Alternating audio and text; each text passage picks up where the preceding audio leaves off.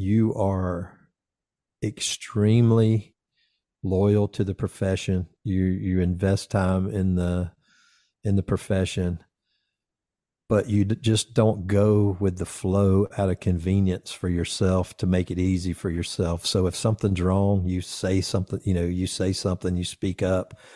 You're pushing for change. You're pushing for against the status quo, almost against the establishment, if you will, is Yeah. that, you're not bought into, well, we have to do it this way because we've always done it this way. Mm-hmm. And it's a tough road. It's that you're loyal, you love your organization and all that, but you're willing to speak out and point Interesting. out the flaws of your organization, the flaws of your crew, the Interesting. flaws of yourself, in a way that your mission is to improve the organization overall. But a lot of times, there's a lot of leaders that don't want to. They want to hear what they want to hear, not what they need to hear. The First Responder Liaison Network is proud to present to you the Kitchen Table Podcast, where our guests come share their stories, their perspectives, and their message, talking all things leadership. Now here's your host, Berlin Maza. Good morning, everybody, and welcome to the Kitchen Table, episode 28. Our show today is brought to you by the First Responder Liaison Network. The network is organized for the development, implementation, and ongoing support of mentorship and professional development programs, inspiring our youth and young adults to mature into engaged civic leaders and resilient community sentinels. Music and graphics are brought to you by Kai Elephant Productions. Today on the show, we have David Rhodes, the editor-in-chief for Fire and Rescue Media. He is helping to shape the national conversation on topics important to the fire service, from innovation to training to safety and more. He leads the editorial direction of Fire Engineering, Fire Apparatus, Firefighter Nation, and the Journal of Emergency Medical Services. Chief Rhodes is known for his keen eye for talent, amplifying new voices while maintaining partnerships with long-established subject matter experts from the fire service and industry. Chief Rhodes also serves as the educational director for FDIC International. His 37-year career includes 17 years spent as battalion chief with Atlanta, Georgia Fire Department. He's a chief elder for the Georgia Smoke Diver Program, served as an incident commander for the Georgia Emergency Management Agency, Type 3 All Hazards Incident Management Team, and was a task force leader for the Georgia Search and Rescue Team. Chief Rhodes also served on the FDIC Educational Advisory Board, was a hands-on training coordinator for the FDIC conference, an editorial advisor and author for Fire Engineering and Fire Apparatus and Emergency Equipment, a columnist for Fire Rescue, an adjunct instructor at the Georgia Fire Academy, and an advisory board member emeritus for Underwriters Laboratories of Firefighter Safety Research Institute. I'm honored to welcome Chief David Rhodes on the kitchen table today. Good morning, Chief. How are you? Good morning. Doing great. Good to see you. You too. Thank you again for being a guest on the show. And before we get going, I would like to thank Chief Rick Lasky, who leadership challenged you and is what made this connection. So again, thank you for taking up his leadership challenge. And we look forward to this amazing leadership conversation today.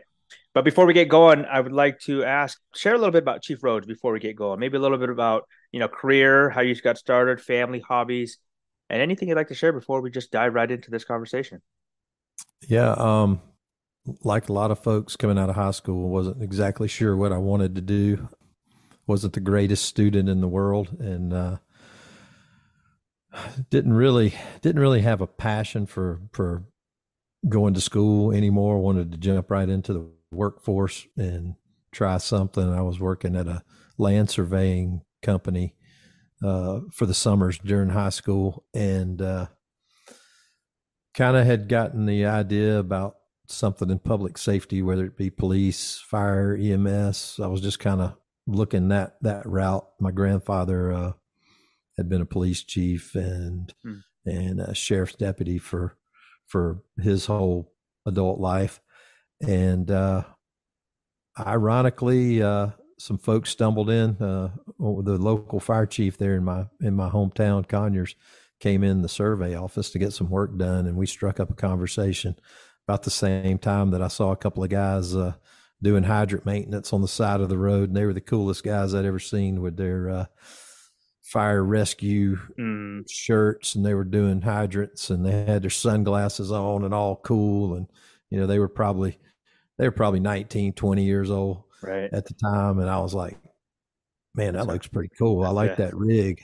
And that's what so I just started talking to him about it, and he invited me up for a little tour of the station and talked to me. And ironically, as much as I've immersed into the fire service, I was kind of like interested in EMS and being a paramedic at first.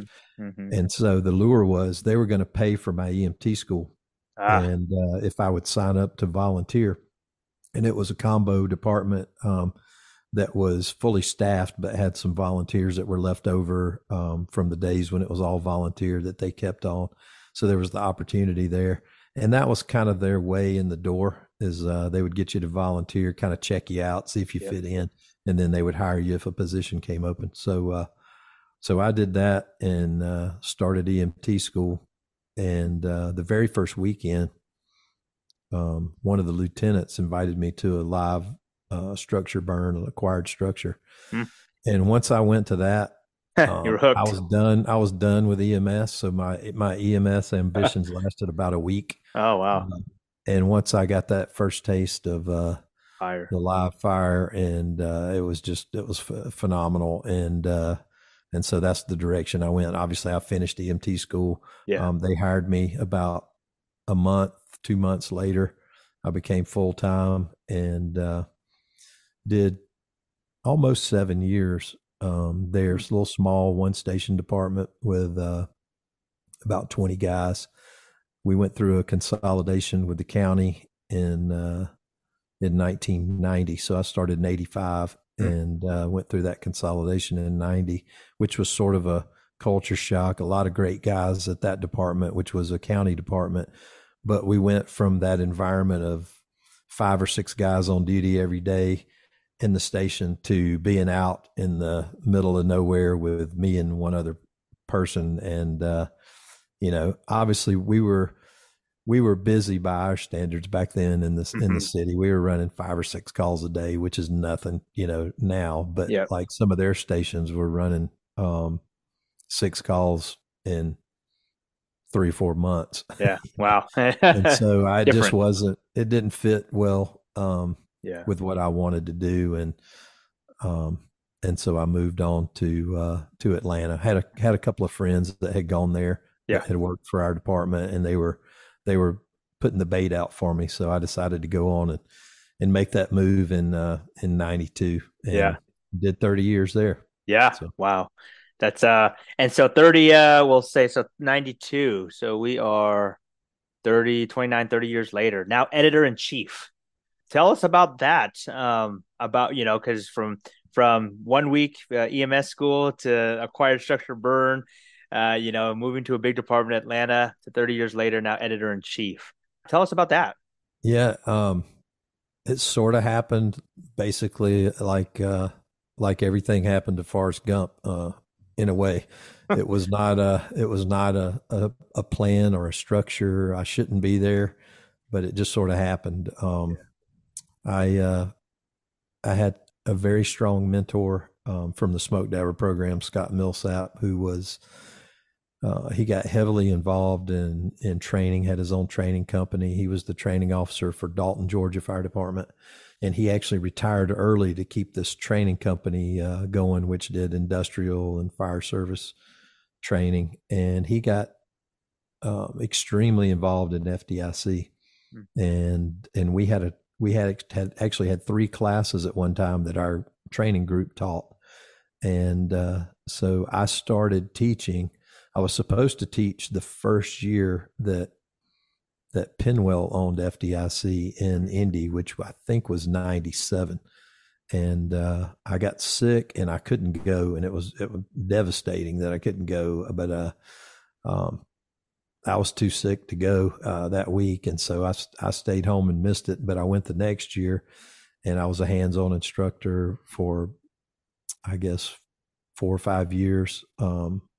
And then there was some changes in leadership, and Scott Millsap got put as part of a team to manage the hot programs, and he asked me if I would help manage the logistics, which I didn't really know that much about, but I was up for anything. Always liked challenge, and so I took that on. And another friend of mine, Brent Hollander, became like the safety guy. He was another one of our instructors, and we worked with a team that was John O'Connell, Mike Nasta. Actually, Rick Lasky was supposed to be one of those guys, and he ended up not being able to do it. Rick Fritz was the other one. That was our initial group, and we like helped pick the classes. We helped manage all the process for the instructors to get to FDIC.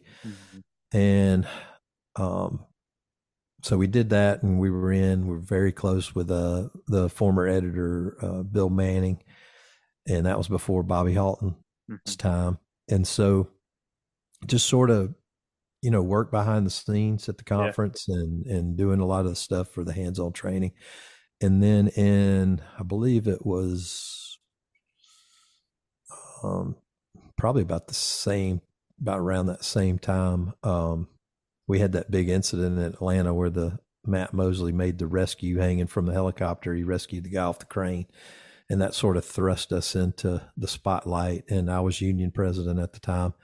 So Manning actually asked me to write an article about the fire, which ended up, being like a 10-alarm fire, multi-agency, burnt dozens of structures. It was the largest historical renovation of any building in the country at the time. It was an old industrial mill that was being converted into loft apartments. So it was heavy timber and brick. The wind was blowing like 60 miles an hour, and the crane operator gets trapped up there. So I wrote up the sort of an incident report on that, and then I wrote about the fire, and I wrote about the rescue itself, and that was my first published article. So that was probably around that same time, 97, 98. And things just sort of snowballed from there. I started writing pretty regularly. I'd have a couple articles a year, and then Manning left, and Bobby Halton came in, and then the conference was growing just tremendously. So I continued doing the logistics, and gosh, I guess I did that for 20 plus years. Is that right? And then continued to write. I ended up with a monthly column in Fire Rescue, which was also owned by the group, that was called the Hump Day SOS. And that was sort of my first real intro into a monthly column, which, people have written 1 or 2 articles, maybe, an article or 2 a year. That's one thing. But like when you're having to come up with material monthly, it's easy for the first year, but then the second year, third year, it's like, what else do I talk about? So that was a pretty big hit. That kind of got me traveling and speaking a lot, because folks kind of really related to those columns.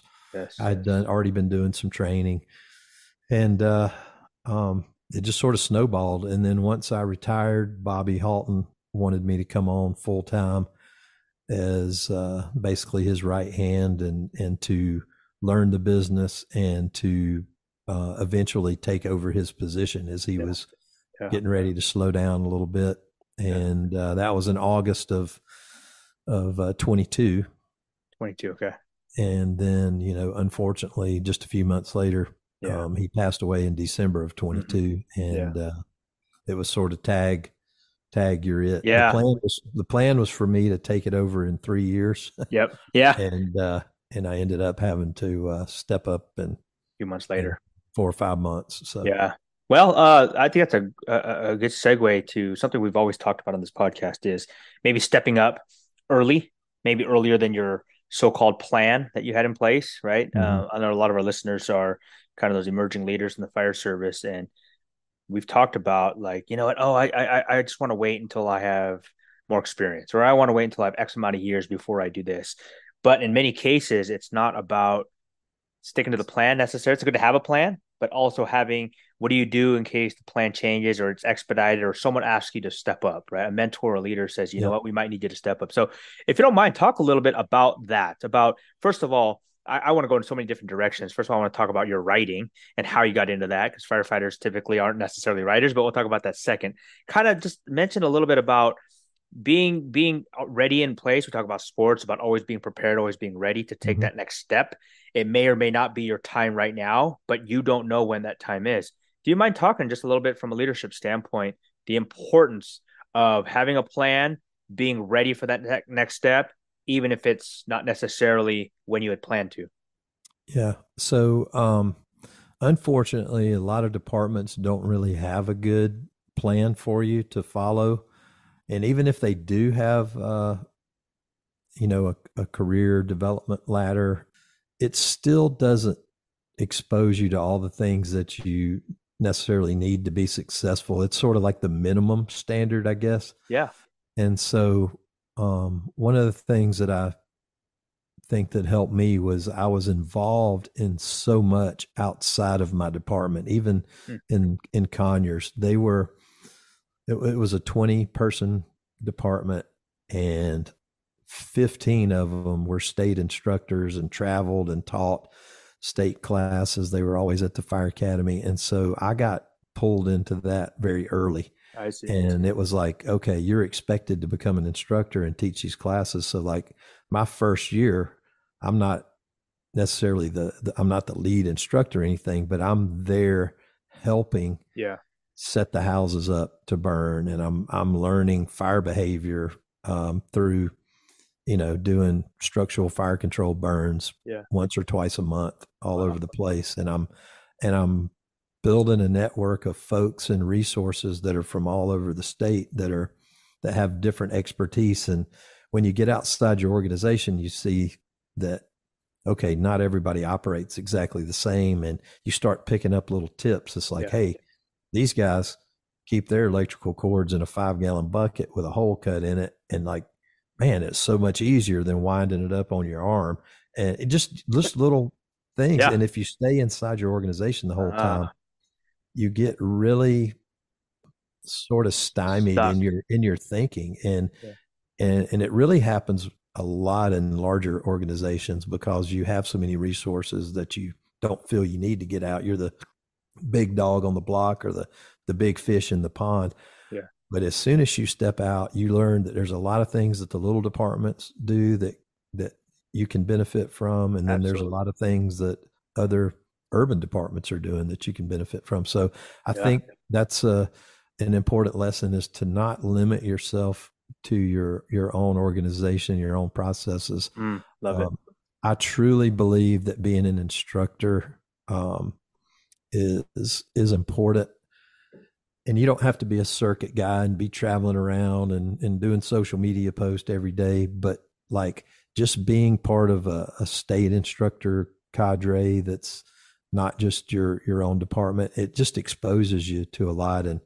And I think I learned the most from those classes and all that we did, Yes. as part of an instructor team. And then you need the call volume to put it in place Yeah. when you get back. And that was sort of what happened when I went from the small department to Atlanta, is that with 6-7 years on, when I went to Atlanta, I had more training and Mm-hmm. time instructing than probably just about anybody in the organization as a 7-year guy with guys that have been in Atlanta for 20-30 years.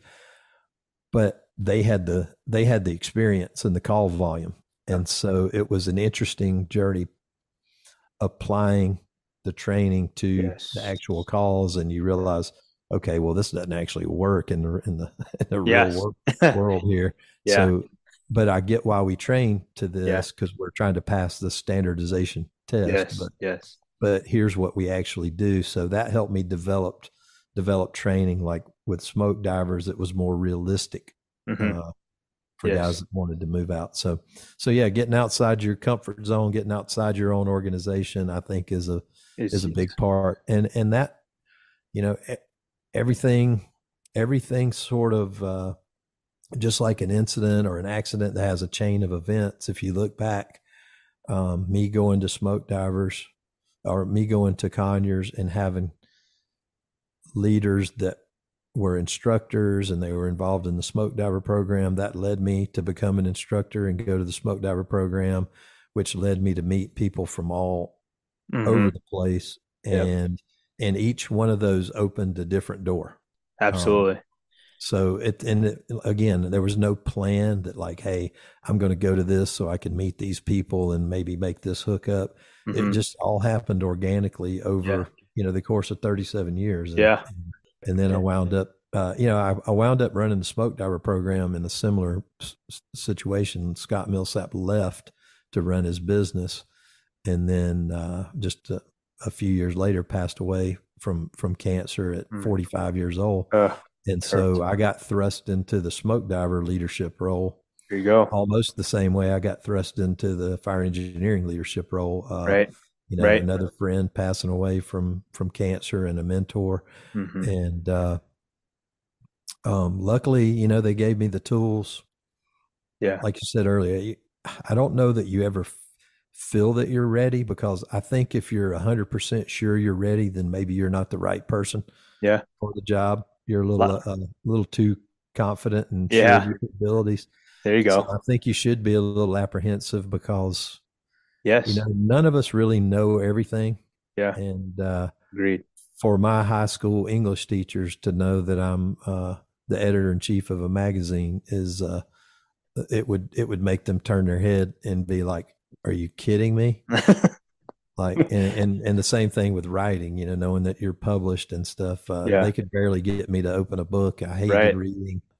I didn't mind writing so much. Like, I like the creative writing parts, but of course I did not like anything to do with grammar or. Sure. Who does, right? Other than English teachers. Yeah. Well, that's awesome. I mean, get outside the box, go out and be an instructor, get outside and learn ways that other departments, organizations are doing it outside your own. And I love the piece on you're never 100% ready, nor should you be. So that hesitation is normal, and it's okay in an upcoming leader, right? If you feel like, maybe it's not my time, or maybe I'm not ready. So what you're saying is, and that's an okay spot to be in. It means you're doing it. You're doing okay. Yeah. And you can move up too soon, but everybody's situation is different. And sometimes even if it is too soon, you need to be the one to move up because maybe there's nobody else, or maybe you're the best person at that time.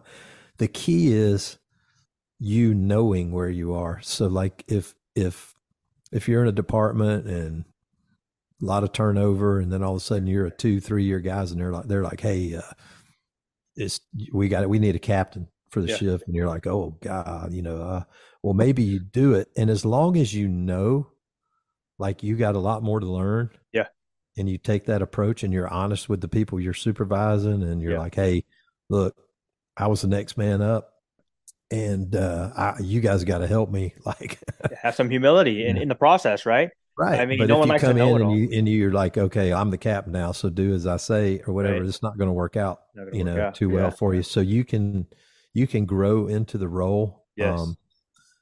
I always say that it takes about 4 years of being in a position before you really kind of have the ins and outs of it. And that's even with being prepared or training. Sure. Once you have about 4 years, then you kind of have sort of seen all the different aspects, and you've dealt with enough problems or issues to know what to overcome. And then you can kind of like start really building systems to build other people up. And so being a battalion chief for 17 years was like, it was a totally different perspective in that role than a guy who made battalion chief for 2 years and then got promoted to assistant chief.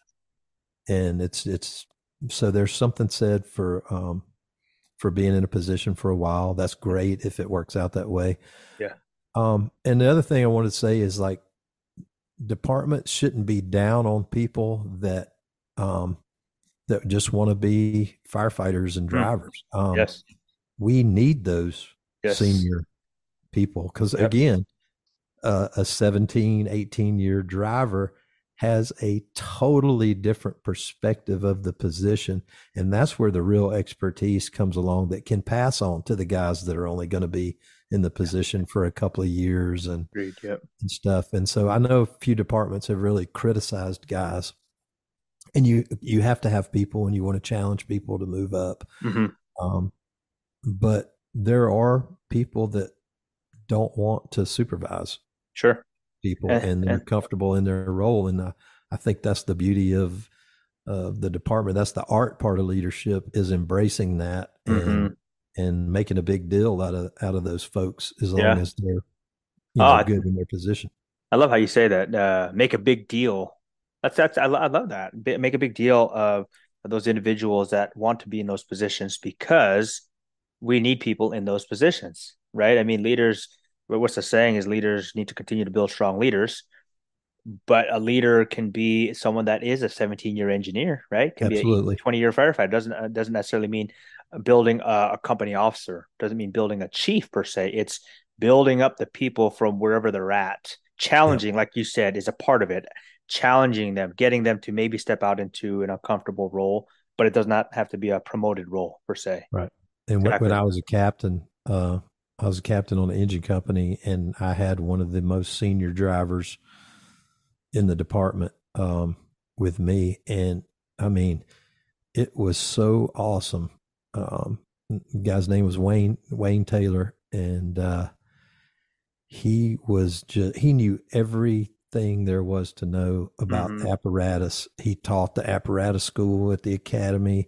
And so for the young guys that we had, the rookies we got at the station, what an absolute opportunity and treat it was for them to work. And basically he ran the station. Yeah. He was that, informal leader, the chief of the boat, so to say. Absolutely. Yeah. And the guys absolutely loved him. And I mean, they almost worked, 24 hours a day doing station projects and whatever. And I absolutely loved having him and then getting out there with them and doing things. But, you could say, Wayne, I got to do these training record inputs and stuff today. Can you take them across the street and go over, pumping the deck gun or whatever? And so all of those guys ended up, being drivers, and some ended up being officers. So a good mix. That's wow. Building trust. So one of the main topics of the day is building trust, and I think that kind of goes without saying, right? I mean, we need to build trust, in our organization, in our leaders, in our teams, in our crews, individuals, all the above.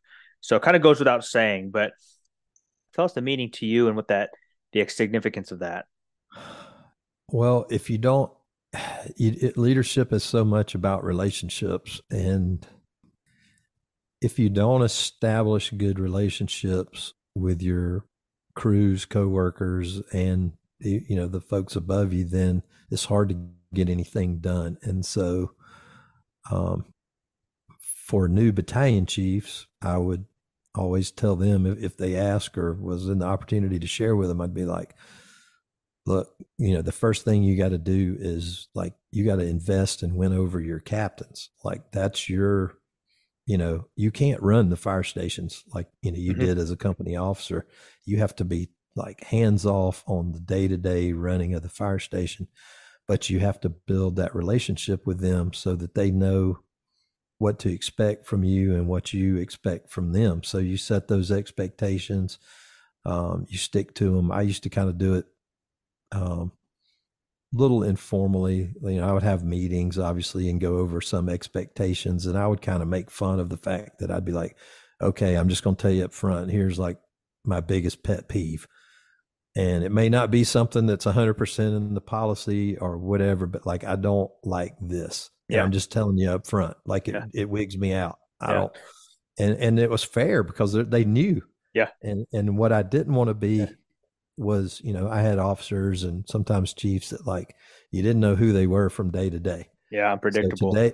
today they're the uniform Nazi. Yep. Tomorrow they're the safety line on a fire Nazi. The Yeah. next day they're the apparatus clean Nazi. Yep. It's so you just didn't know Who you were getting what that you were day. going to get. Yeah, Yeah. and you never could satisfy what it was, and so I really respected the process and the station environment. Like, I wasn't one that would surprise you with a visit to the station. I would always call and let you know I was coming, or kind of maintain a schedule. And that was good for both of us. That was good for the company officers and for me, because there's just certain things that happen at the station that they're not necessarily bad or against policy or whatever, but it's just courtesy. Yes. It's kind of like, and on the very low end of things, like, so, you got a policy that says you can't watch TV, but, from 8 to 4 or whatever it is, unless it's lunchtime. And I'm just making something up, Yeah. hypothetical.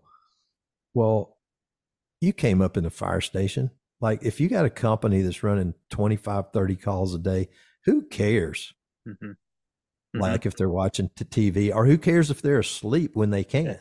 Yeah. As long as the work's getting done, and, maybe they're in their workout clothes and they got their house shoes on or whatever. So, it's like, build that trust. especially if you're with, like, maybe you're with the shift commander or whatever, you're like, hey man, just giving you a heads up, we'll be there in 30 minutes. Yeah.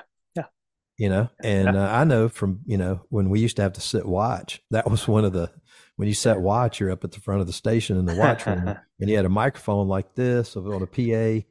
And when the chief's car pulled up, the first thing you did was ring the station, and you said, "Chief's in the house, Chief's in the house." Yep. And it was kind of like, hey,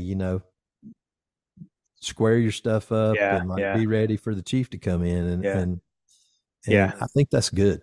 That's good, because you want the station antics and stuff to be happening. That's camaraderie, as long as it's not illegal and immoral and of course, and all that. But you don't need to know everything. That's key. Yeah, and you're not going to be able to either. No, right? no. Yeah. And you want to have that relationship there. So I think that's a mistake that a lot of new officers will make, is they go right into the competency part, and they want to make sure everybody's skills are 100% before they actually establish a relationship. Love that. Obviously you can do them both at the same time. Yeah, that's what I was going to say. But a lot of people don't see the importance in the relationship part. It's just, hey, I'm in charge, and I want, I want everybody to operate like this. Yeah. And you got to have that connection first, or what ends up happening if you don't have the connection is they will show you what you want to see. And so it's all fake. Right. So if you say, I don't want anybody to be doing this, I want you to have this particular uniform on, which is definitely way out of my interest. But I've read your t-shirt management article. Yeah, they're only gonna comply when you're around. Yeah, there you go.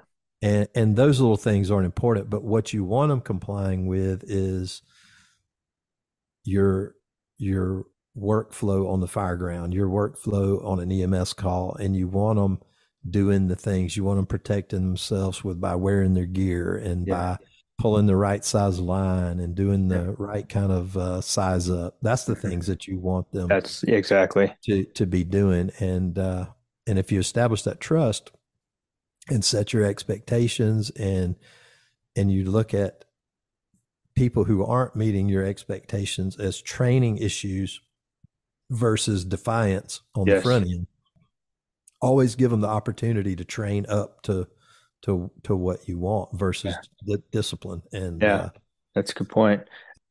That was my thing. I tried to operate more as a coach than a disciplinarian, in the fact that I'm going to write you up for everything. I think everybody makes 2 or 3 mistakes a day, as they should, right? And if you're just writing people up for for that versus having the conversation Yeah. about what it is and why it's wrong or Yeah.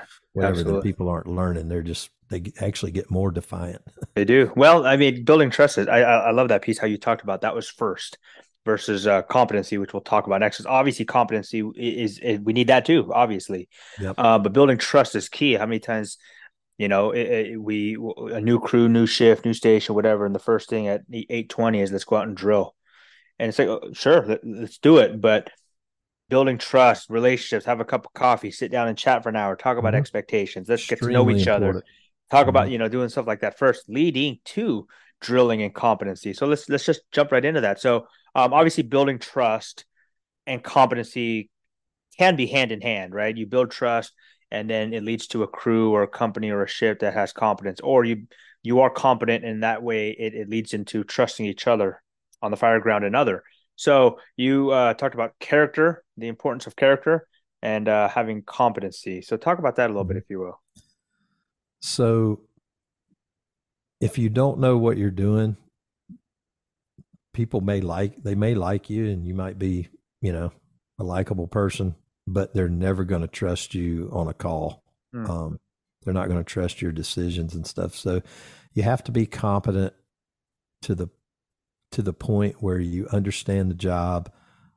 So in any role, from the fire chief on down, and that's a discussion people get into, like, well, the fire chief doesn't really need to know how to fight fire or do this. They're just a manager of the budget and all. And I've always totally disagreed with that, because the fire chief has to make critical decisions Mm-hmm. on the organization. And if you don't have that knowledge of the station, the way the station operates, the way the culture is in the organization, then you can't make good decisions. You Yeah. need to have done all those positions. And again, it's one of those, sometimes it doesn't work out perfect. You may have somebody that goes to an admin position for 20 years and then gets made fire chief. And on the other hand, you could have somebody that was totally in the field for that same amount of time becoming fire chief and not understand anything in the middle. admin side. So there's a balance. There's a balance there, but you need to have that experience within the department so that you can make good decisions. And a good decision on a budget is different than a good decision on fireground policy. Absolutely. And if you don't have that, you have to realize it, and you have to build a team of people and make sure that your operations guy is somebody who has that for you. Yeah. Some confidence. Yes. Yeah. And then back, all the way down to the company officer level. At the company officer level, you should be competent in all the skills that your crew has to perform, Mm-hmm. Mm-hmm. and that's everything from building construction, forcible entry, how to stretch a hose line up a stairwell, how to advance a line through down a hallway, how to search, how to ventilate. You got to have competency in all that, because you're the chief number one instructor for your crew. Yes, that's exactly what I was going to say. Yep.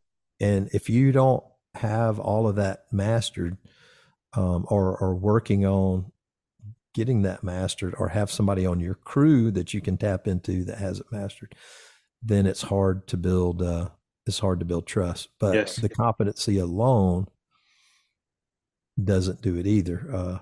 There was a quote by one of the old time captains that I worked with for a while, and they were talking about this guy that was a train wreck around the station. Like, he couldn't do anything, never did his housework, never did anything, but was a phenomenal firefighter. Like, you wanted this guy on the scene. And so the whole captain would say, yeah, he's a good firefighter, but we only fight fire 1% of the time. So the other 99%, he's just an asshole. Yeah. Wow. I mean, we laugh. There's some truth to it sometimes, right? And so, yeah. I mean, I think that goes to what you're saying. Earlier you mentioned about being an instructor, and you said it, and I think you said it a little more clear. I've always heard, various individuals say that a company officer is the lead training officer of your crew. And you said it Yep. even a step further. The company officer is the chief training officer of the crew, because Yeah. that's true, right? They lay out the design of the day. They should know a variety of the topics they're teaching. And one thing also a mentor told me one time is, if you're going to teach a topic or be the subject matter expert of a topic, you must, or even if it's just a topic that you're interested in, you must learn it to the point where you can teach it. And then at that point, you now know that you've mastered it. And even I use the word mastered as lightly as well, because, Yeah. Because we mastering never feel something. we have. Yeah. Exactly. But that goes to, if you aren't an instructor of sorts, if you aren't a subject matter expert, but then now you are in a position to now be the chief officer of your crew in training, how effective can you be? So it goes to your confidence and building trust. Yeah. And then the character piece on that, let's say that, I mean, this is a good example of how it would show up. Let's say you're good at, stretching lines and forcible entry, but you're not really that great at ventilation, Mhm. or, saws or whatever it is. As long as you know that and you reach out to somebody who Yes. is to come in and train your crew, like you team up with the next Yes. station over, or maybe one of your guys on the crew is, Yeah. and you use like the SEAL team philosophy where you defer that day's Yes. training to whoever the expert is in that. And that's sort of Yes. like, if you're on a mission and the mission is recon, then like the communications, the photographer, the videographer, they're kind of the lead person. You're still in charge, Yeah. but they're taking the lead on what they Absolutely. need for the operation. And that model works good. Yes. And that's where the character comes in, is that you're secure enough and you have the integrity enough Integrity. There not you go. not to be a poser in Yes. whatever area it Yeah. is. And Yeah. the fact is, none of us are experts in everything. And That's exactly it. Yeah. so you have to be able to let down and defer Yep. to whoever is the best at the time. And the other part of character is just, being a person of your word and having your crews back. And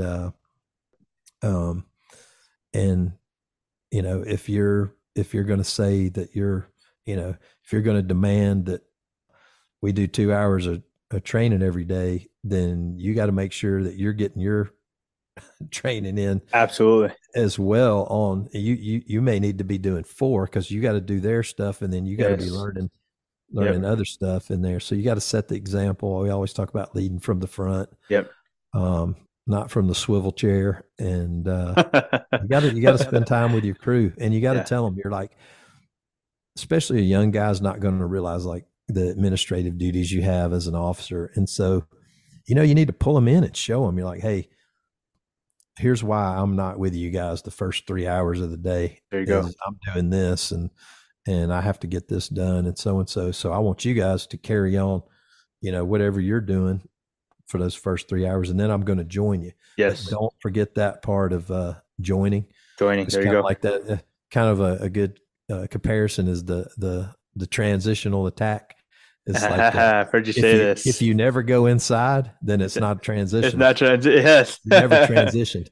Yeah. So like if you're going to be a full service captain, then or a lieutenant, then you got to Yeah. take care of your admin stuff. You got to do your reports and your logbooks and Yep. and payroll stuff, whatever it is you have to do. Yeah. But you can't sacrifice spending that time with the crew out there. Yeah. Whether it's polishing the rig just for a little while, or if it's doing your training, whatever it is, going in and looking at buildings. Yeah. And maximize on every opportunity. Like, you're out going to the store to pick up dinner, and like you're ride some streets and talk about, what you would do if you had a call here. That type of stuff is just, it's not anything that's in the book on how to train, but it's just invaluable in building. And then, some of the things we would do is like, on the weekends, especially, is the trip to the store might include, like, we might stop at some vacant structure and actually like go through the whole deal of catching the hydrant, pulling the first line and doing the 360 and talking on talk around channel, Yeah. then Yep. pack it up. You're in and out of there in 15, 20, 30 Exactly. minutes. Yep. And then you go on to the store. But what an experience. Not every drill needs to be an extensive, 90-minute drill to be effective. Yep. It could be those impromptu 10-minute team building, on the fly. You can learn just as much, but that's where competence and I love the piece you mentioned, that not every company officer will be able to be the subject matter expert in everything. Like they shouldn't be. And then being able to have some humility and delegate some work, because that also goes to, well, two reasons. Number one, you might have someone on your crew and your shift that can teach it better than you, maybe. And Right. and I always had the philosophy of, as a student of a topic, students, especially when we're talking about recruits, apprentices, newer firefighters, or even new company officers, like they deserve to have the most well instructed class, right? I mean, that we deserve that to be able to Yep. learn. We deserve to be able, as students, to get. So it's okay to delegate instructor work to those that might have a little more subject matter expertise, but also it helps develop those individuals, right? If an engineer is trying to build their hours or their time in being a good instructor because they want to promote, or maybe not promote, just be a more effective leader and instructor, giving them the opportunity to instruct further will only help in their development. So I think it's important that company officers don't need to know everything. Also, they won't know everything, but then it's okay to delegate some work for the development of others, and that's part of that building trust and team building. So Yeah, loyal, self-awareness is huge in yeah, any leadership position, is kind of knowing what you're capable of, and yes, knowing when you need help, and yeah, building the team. And it's like for a battalion chief, usually there's 5 or 6 stations in your battalion, and I always draw the analogy that, like, most departments, the battalion chief probably doesn't have a say in who those officers are. mm-hmm. So, like, you get promoted, you go, and the officers are already there. Well, it's like playing poker, but you can't get rid of any cards.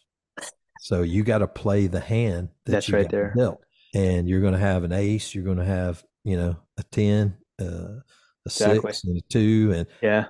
like, what you got to do is figure out what their strengths and weaknesses are. You try to shore up the weaknesses, but you got to have realistic expectations, and know that even if you happen to be the most into the job person, and you're super competent, and you care about everything, you have to know that not everybody is the same as you, Yeah. and you can't expect them to be. You want them to be, and you Yes. want the best officers, but what you have to do is get the best out of everybody that you have. That's a good point. And that falls down to the crew too. I mean, I worked at some stations that had 12 people assigned. I've worked at some that had 2 people assigned in the other department, and out of the station with 12, different people had different, like, Yes. things that they contributed. And it can't be overstated, the importance of the person that, like, takes care of the station, or the person that cooks. Yeah. And Yeah. sometimes the person that cooks is like the best firefighter on the crew, and sometimes maybe they're the worst. But the importance of them in the crew, and you fit them into the system, Yes. and you There try you not go. to put them in positions that are Yes. going to make them fail, Yep. or Yep. whatever. So, I know the old school captains, some that I worked with, there were a few people that, like, they didn't want them in the building, and so they would run them to death. They'd Yeah. be like, go get me a pike pole, go get me a hook, go get me Uh-huh. a short ladder, go get me a fan, go get me this. Mm-hmm. And all they did is run back and forth to Yeah. the truck, or they pulled slack, or whatever it was, but they fit in, I was and gonna say they weren't made fun of, because they were yeah, a part of they're the part crew. of the They had team. their value somewhere in that Exactly. team. Well, I think that's you make a great point. The strongest teams are diverse teams, right? Especially when you talk about sports, and I know we talk about sports a lot on this show. Like, you don't want the quarterback playing all 11 positions, Right. right? I mean, You can't. Yeah, it doesn't work. you can't. Not going to work. I mean, good luck to that team or whatever sport it might be, or that team. Like, people are going to have its strengths, and they're on that team because of their strengths and what they bring to the table. And so when you're able to, as leaders, as effective leaders, are able to strategically place individuals where they can make the most benefit for the team, that's Mm-hmm. where the team thrives. And so, because at the end of the day, if we're all the subject matter expert in ventilation, but no one's a subject matter expert in pump operations or search, how effective is that team going to be in a house fire, right? Unless Yep. you're only up there to cut holes and that's it, go Yep. home, which is unrealistic as well. So I use a sports analogy for battalion chiefs all the time, is that a battalion chief is very much like a college football coach. there you go. Is you've got a group now.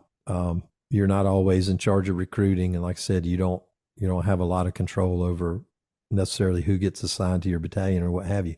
But there's always a new group coming in, Mm-hmm. and there's a group leaving. And so it was interesting. In my first assignment as a battalion chief, I think I had 48 people in the battalion, and I think it was 6 stations. And within 6 years, there was only a couple of us left that were original Mm-hmm. from the Right. first day I started, and that was due to all kinds of things. Yes. A couple people quit, a bunch of people retired because they Right. were at the retirement age. A lot of people got promoted and got moved to other shifts or other battalions, and so there was a constant change. And Yes. so that's important, of having that battalion chief be a constant fixture Yeah. that has the systems in place and knows the buildings and the territories and the history, and you know and that kind of thing. So it's a pretty good analogy, I think. I love the To analogy. I compare it. love it. Yeah, because college football coaches, it's a great point. It's not like the NFL where you might have, some of your veterans that are on the team for over a decade. And in college, you're lucky if you get them for 3 years. They might And if be they're really two and good, done. yeah, they One. may go to the draft after the second year. Exactly. And you could be a really good team that, is a conference, contender and then irrelevant 1 year later. And no Yeah. one wants that, right? Staying relevant and obviously It's using a system. You firefighters. got to It's a build a system. system. Build Yep. the correct system. And we hear about that all the time. So good analogy. Thank you, Chief. And I'm only, just to make sure everybody knows, I'm only about 12 miles from the University of Georgia. Is that right? All Back to right. back Well, we champions. should have.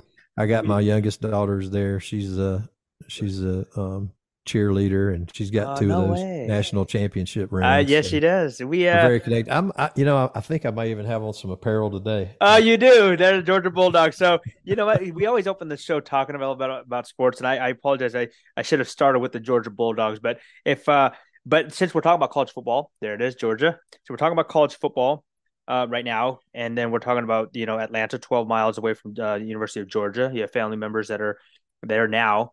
Talking about mentorship and leadership, right? Talking about systems, because I've talked about this in a class I was teaching earlier this year. Is we talked about Nick Saban, right? The epitome of head football coach in college football, and talk about building systems.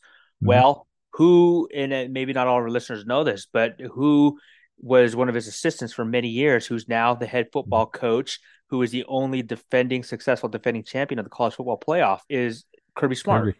Yep. So it just goes to saying And you was with build him for systems years. Even went to years. Miami with him. Yes, he did. Yeah, over And a decade, yeah, and yeah, over Miami in the NFL. So I love that piece. Thank you for mentioning that because we should have opened up the show just talking about the Georgia Bulldogs because I think the system. In fact, we were watching the Sunday Night Football with the Eagles the other night and the Dolphins, and I hmm think we counted like on both sides of the oh, it team. There was was 7 of the players were Georgia Alabama and like 6 and were Georgia. Georgia, and Yeah, it's like you have an SEC football contest going on right now, but it just goes to systems, it goes to leadership, yep, it goes to competence, it goes to building up those, right? And it goes to the saying like as a good leader, you want to build a leader that becomes better than you, right? And that's the true yeah. success of a leader. Like you Look how don't many head coaches and exactly, position coaches have come out of yeah. the Alabama system. I mean, Exactly. it's Oh, NFL and college it's coordinators and head unreal. coaches. And It's wouldn't you unreal. like to be a fly on the wall for those conversations? Oh, yes, I would. Because they Yes. got to maintain the love hate relationship for the Yes. season. And Yes. but I'm the first one because I guess I'm looking at it from same perspective we're talking about is Yeah. yeah, Yeah. Saban is Yeah. just unbelievable Yeah. in his systems Yes. Yeah. approach. And everything has its cycle, and Yeah. they're going to be good forever. But it's interesting to see that like they're not on top. Yes. So everybody's like, what happens? And Yep. again, you got people coming in and going, and look at what he's been able to do by losing all those coaches over the Yes. years. And Georgia's in that same position. I Yes, they mean, are. we lost Yes. Dan Lanning, and Yep. we keep losing.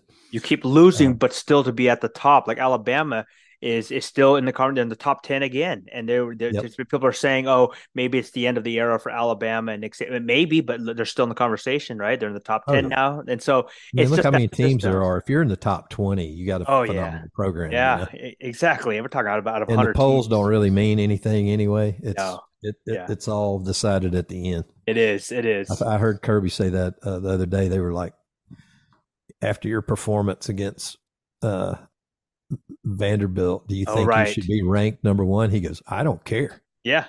He It's goes, a, it yeah. means absolutely Yeah. nothing. He goes, Yeah. I want to be number one at the end of the At the year. end, yes. What does it matter? Week one, preseason rankings, so forth. So, all right. So, real quick, I heard you say this before. Talk about this, I should say. What is loyal disobedience? So that was something that Bobby sort of tagged on me, and he didn't come up with the word, but he used it quite a bit. And I think what that means to me is that you are extremely loyal to the profession. You invest time in the profession, but you just don't go with the flow out of convenience for yourself to make it easy for yourself. So if something's wrong, you say something, you speak up, you're pushing for change, you're pushing for Mm, against the status quo, almost against the establishment, if you will, interesting. is Yeah. that, you're not bought into, well, we have to do it this way because we've always done it this way. Mm, hmm. And it's a tough road. It's that you're loyal, you love your organization and all that, but you're willing to speak out and point Interesting. out the flaws of your organization, the flaws of your crew, the Interesting. flaws of yourself, and in a way that your mission is to improve the organization overall. Yeah. But a lot of times, there's a lot of leaders that don't want to.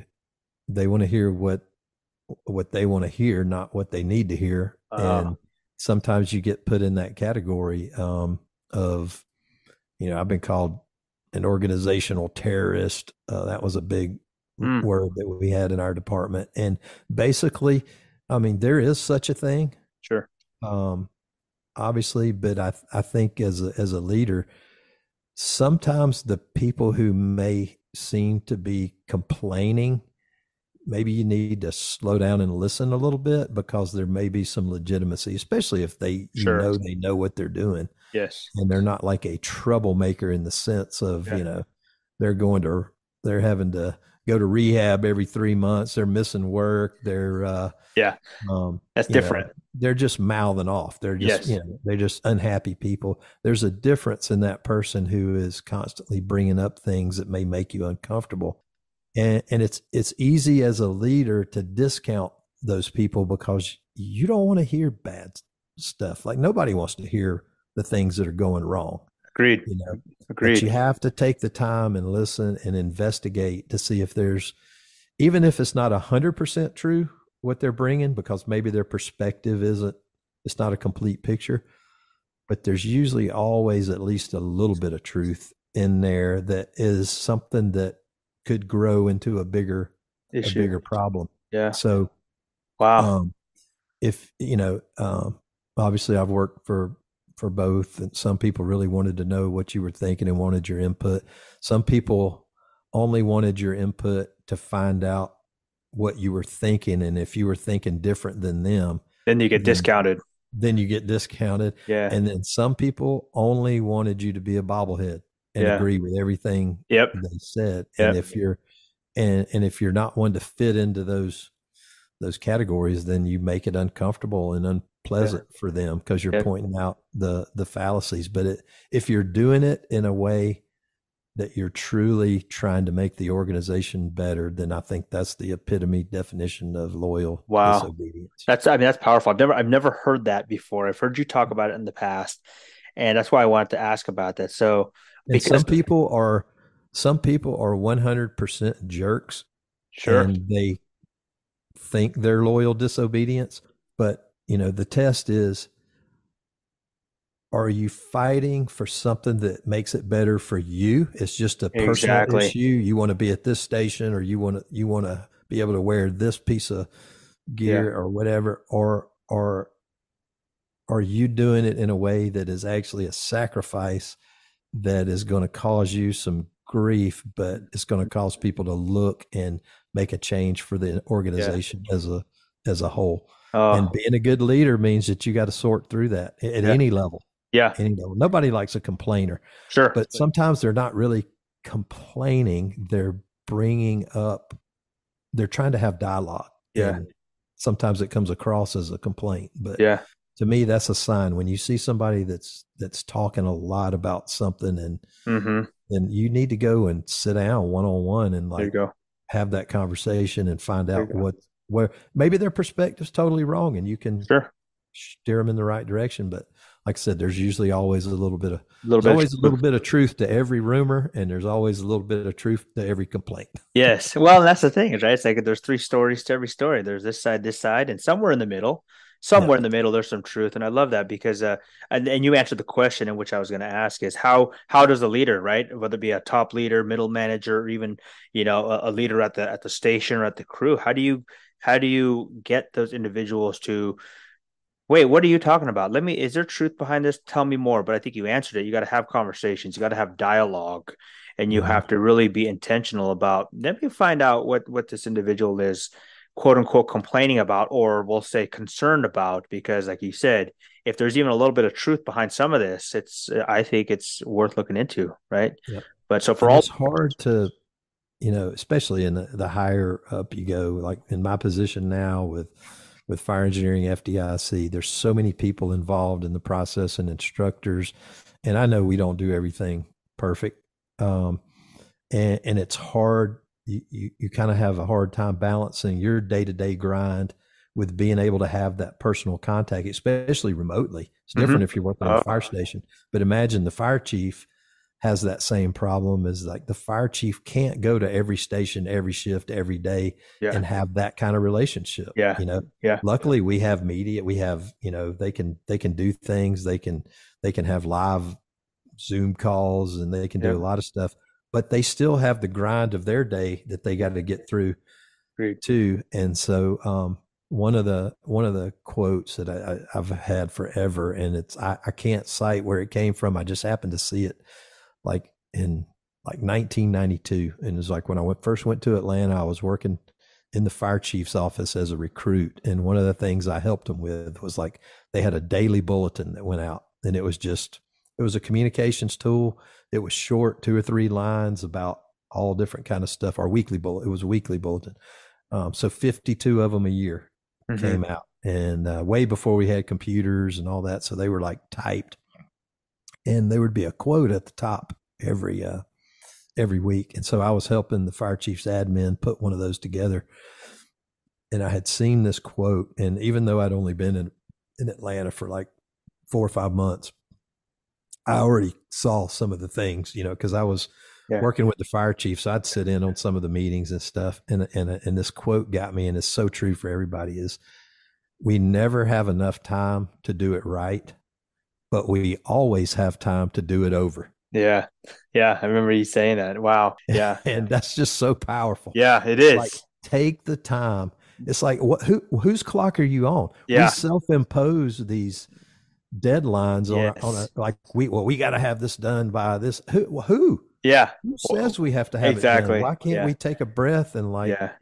the only Yeah. thing we have to get done is we have to answer that call when it goes Yes. off. Exactly. Exactly. And We yeah, do there's some have. deadlines that you have to meet. There's, train, but as far as we self-impose these crazy deadlines, and we try to throw stuff out when it's not vetted. Yeah. And I know in our organization, it was, you would get we had a system that was called numbered memorandum. And that was like, it was not a policy, but it was like very important that, everybody had to sit down at the table in the print days, and you had to sign the back of it that you had read the numbered memorandum. And so we would get a numbered memorandum on Monday, and you knew by the time you came back on duty on Thursday that you would be getting the 4th revision. Right? I mean, yeah. I mean, it's or 8. Sometimes it's unavoidable. Right. But it was just so rushed, and there would be wrong information or the wrong names, and it would have to be. And what would happen is it would be released, and that was the vetting. It would be released, and then they get 10 phone calls. Hey, forget about this. Forget about exactly. Well, we had Deputy Chief Frank Viscuso, which I'm sure you know, on the show months back, and he said, kind of in line with what you're saying, you give a firefighter a project, 6 months to finish a project, it'll be done in the last 15 minutes.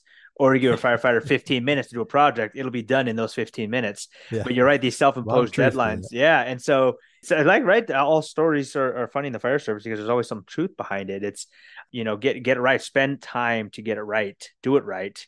And I love your quote is, can you say it again? You said, there's always. Yeah, we never have time to do it right, but we always have time to do it over. To do it over. Or do it again. To do it again. Yeah. Spend the time up front. Root causes of majority of stress. And you mentioned exclusion, organizational vindictiveness, and favoritism. I think that was in your FDIC speech. Yeah. 2 things I want to ask about that, or maybe all 3, is exclusion and favoritism as far as a cause of stress, a majority of stress in the workplace. Can you talk a little bit about that? Because I'm very intrigued about that direction of exclusion and favoritism. Yep. So probably the first thing that everybody thinks about when they hear the word exclusion, discrimination, anything like that, they're thinking minority groups in the fire service or whatever. And obviously that's an issue. But my point in the speech was there is forms of that all throughout the organization, and nobody really has a copyright on being the victim of those things, right? Or has a license on it.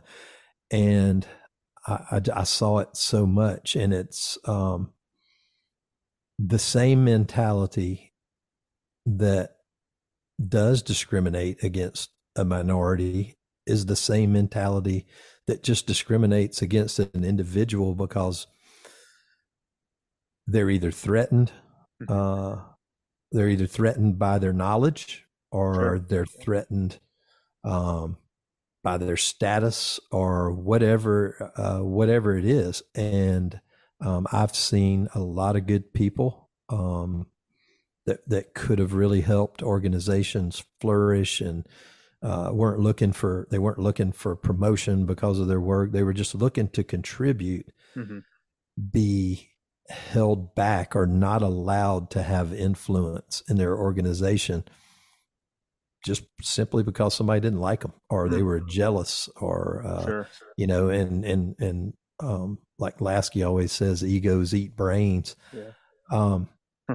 It's all throughout the organizations. And so it's not always against one group, or, obviously women in the fire service are a small group. And so it's easy for you to see those if they're there. But what's not as obvious always, or not put in that same category, is all of the people who are victims of the cronyism or bad policies. Another one. Like, I do a lot of promotional processes and stuff, and it amazes me of how bad some people's promotional processes are.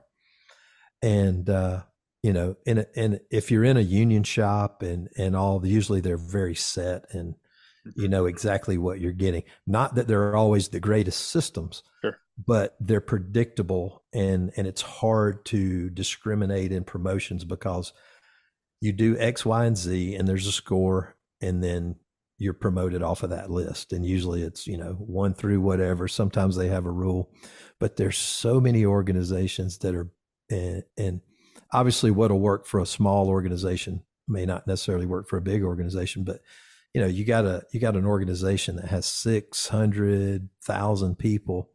And I see all the time that they have a list, but there's no order to the list. And so like the Chiefs are able just to pick anybody off the list. It's qualified. It's like well qualified and qualified. Yeah. And there's no merit in the process of how you did on whatever your assessment was. Yeah.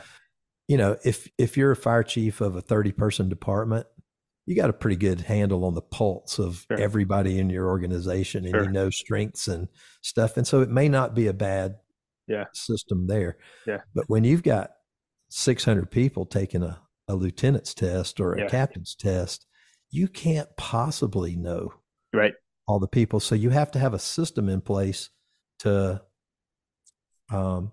promote and to make that work. And it's interesting to see the amount of subjectivity that is imposed in some of the processes. And I'm not saying all subjectivity is bad. I think there should be a little subjectivity in some things, but to be able to have a person who's like number one on, if you don't like promoting by the list, then get a better process that creates if number one on your process isn't the person you want, then you got a jacked up process. Agreed. Right. I mean, and there's no perfect solution to anything. And there are people that can participate in a process and do better than they could actually function in the job. But things like written tests and just an interview does not tell you if that person's going to be a good officer. It tells you only that person is dedicated enough to prepare for that process. Yes, agreed. That's it. And that's a good quality. Yeah. That doesn't mean they're going to be good. So, I like the assessment centers that have multiple parts. Sure. And there's no automatic failure. Like if you happen to not do that well on this one, then you're kicked out of the process. Well, no, because you're looking at the whole person. Mm-hmm. And you want, I use the gymnastics philosophy is like the best overall gymnast in a meet may not win any single event. Right. True. But they're always going to be in the top 5 on every well-rounded. event. Yeah. At the top and everything, right? They're well-rounded. You make a good point about the subjectivity and things, because you talk about stress and exclusion, and we see it in a lot of our processes, right? Whether it be, like, say, an evaluation process, right? If it's subjectivity, how much of that is just your single opinion on something, and you're not basing it off an objective decision or process, if you will, or thought, or even the hiring process, right? How many times? Absolutely. And we're going through this here. It's like, I just want the best candidate to come work here. Well, what does that mean? What's best mean? Like, I might have a different best than your best, and we're sitting on the same panel. You said this person sucks. I say this person looks the best. And so just getting rid of, not getting rid of, because we want to talk about obviously tangible and realism too, but recognizing, I guess, would be the best way, recognizing that exclusion exists in some of these processes. And it always has. I mean, it's human nature. I mean, people have their circles of influence. Yeah. And that's another part of leadership is realizing that exists. Yes, there you go. And I'll give you a prime example. Yeah. That probably happens in every fire department across the nation. So you've got a guy that comes up through the ranks and makes lieutenant and ends up at headquarters in whatever assignment. Maybe they're the PIO, or maybe they're an inspector, or maybe they're investigator, fire investigator, or whatever. So now they have face time at headquarters, right? Right. But then they get promoted to captain and they stay in that realm. Well, they are probably more likely to get a chief's position if there's no process that is objectively evaluating. Objectively, there you go. Strictly because of relationships. Yes. All right. And again, we talked about how important relationships were, but as the leader of the organization, you have to realize that there are 400 other candidates out there, and there may be 350 that are better Yeah, sure. than Right. that person that you have the relationship with. Yeah. And so you don't automatically discount that person Yes. because you have the relationship with them, but you don't want to deny someone else the opportunity because of your lack of a process to Yes. adequately Yes. evaluate. And so, Yeah.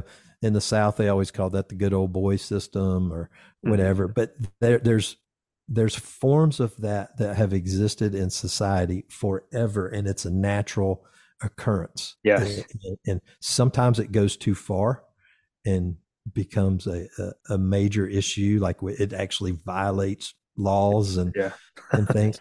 But it's, you have to know that and I guess the right term is your own biases. And You I don't read my mean that I don't mean that no, not a negative in a light. negative way. Is like everybody has cognitive bias based off Yes. of your experience. So you have to recognize that and put a system in place, whether it's picking FDIC instructors, Sure. deciding whose articles you're going to publish, hiring somebody in a fire department.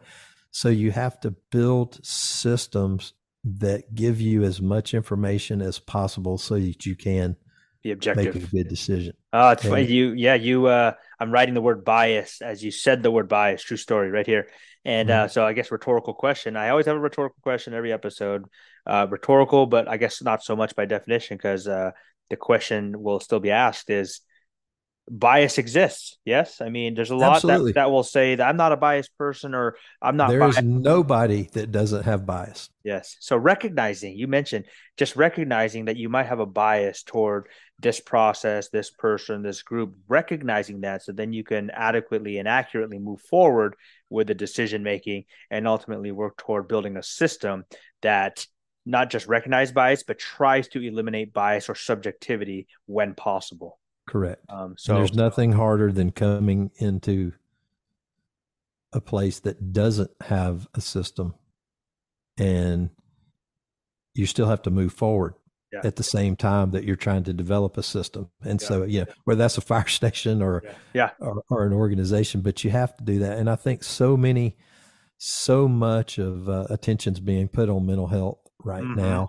And not to take anything away from PTSD because it's real and it does occur from calls, but the majority of stress on our public safety sector is the lack of understanding those things and how they work. It's the day-to-day exposure to bad policy, to bad decision making, to not being able to have influence, to not feeling you're a part of the team. And what that is that's your support network, along with your family, along with your friends and everything else. But your organization is one of the largest support networks you have. Yes. And what we're learning is that when you do have a traumatic incident, a line of duty death, a bad call, a suicide, if you don't have that trust in your organization and those relationships, then that's why you can't deal with that. And you have that PTSD experience. In some cases, it's much more complicated than I'm making it, but that was a main. It was intentional in my speech. Yep. I've experienced it. I've witnessed people that have experienced it. I'm very lucky in that I had just tremendous support network everywhere, inside the department, outside the department. But the organization itself was sort of the bad guy in a lot of these situations. And it doesn't mean you have to be a weak organization and just allow whatever to happen. Right. There still has to be discipline and processes.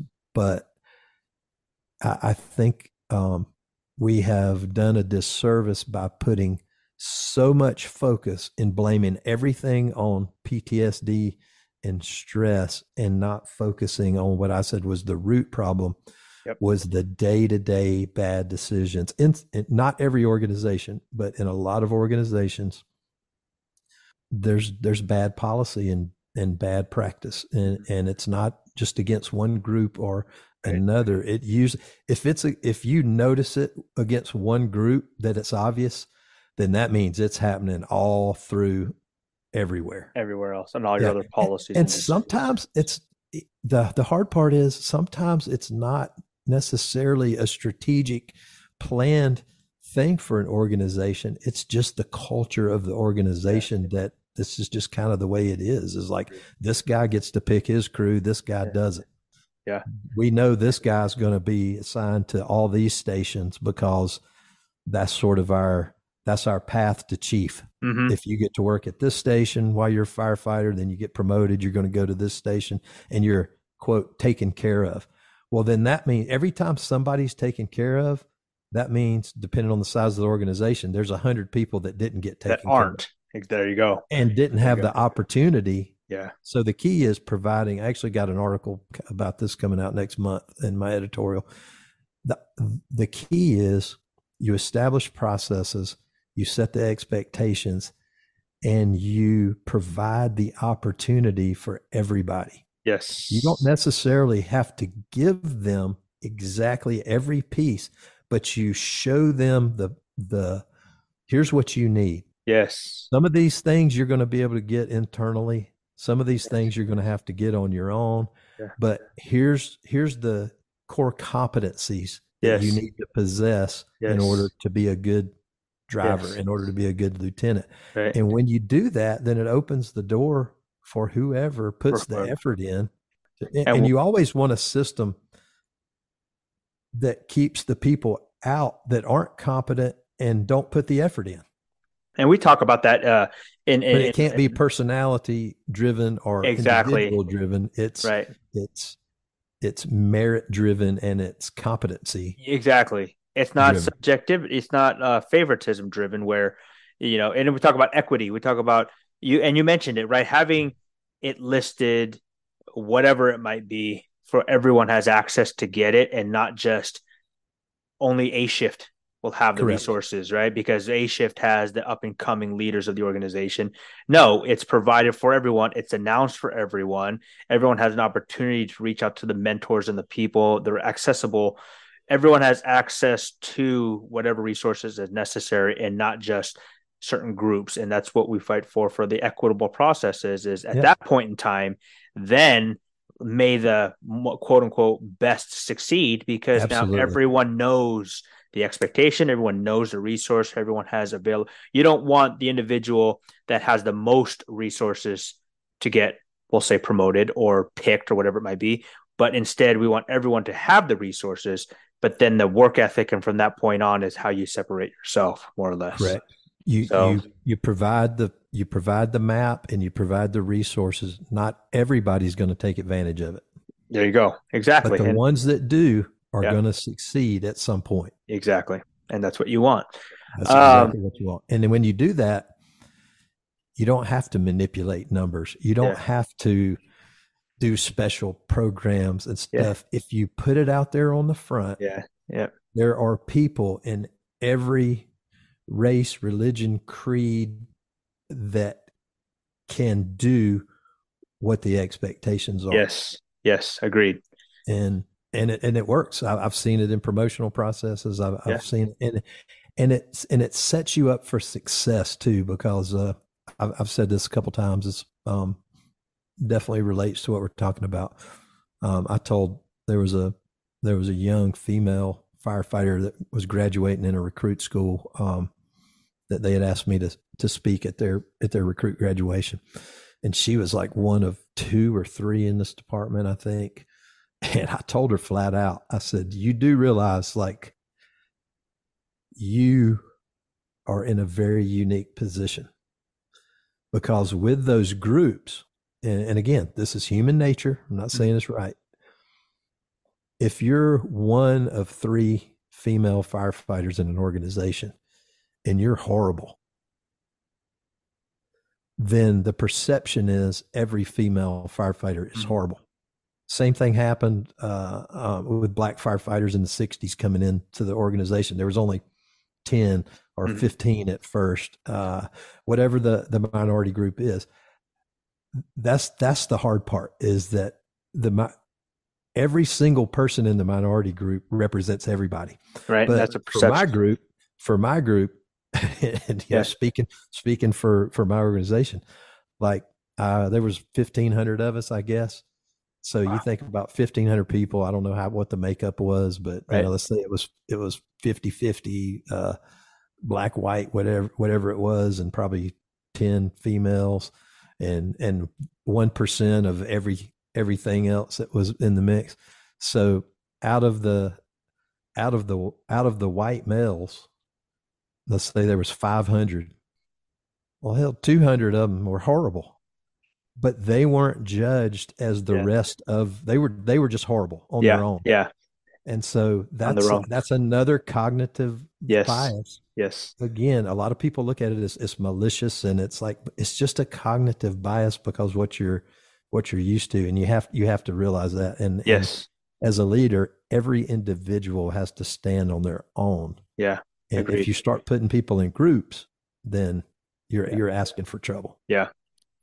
To be a reductionist here, Chief, if you had to pick, and I know this is going to be it's probably going to be tough, but we'll see. If you had to pick one item that was non-negotiable as a leader in your experience as firefighter, battalion chief, editor in chief, and every rank and position, union president, every position you've held, if there was one piece that was non-negotiable in a highly effective leader, what would it be? Somebody that didn't think that they had anything else to learn. Mm, there you go. Always So more to learn. you've done all the classes, you've spoke at all the events, you've reached a certain status, and you're owed the position, Mm, and then yeah. you get it, but then you're done. You're Yeah. just entitlement. I I don't made it, like right? entitlement. I Yeah. made, yeah, I made it. I don't need to do more, right? Anybody that feels entitled, I should be the chief, I should be the yeah, editor, I should be, I've done all this stuff. yeah. Then that's kind of a no brainer. It's like, you know, There you go. because we're all learning every day. Should be. Everybody. Yeah. The firefighter, the recruit to the fire chief and everything in between. It's always more to learn. So I love that. Thank you for keeping that so simple for our listeners. All right. We have what we call rapid fire coffee top off. So you've given a non negotiable. Now let's talk to three groups of individuals in the fire service or other.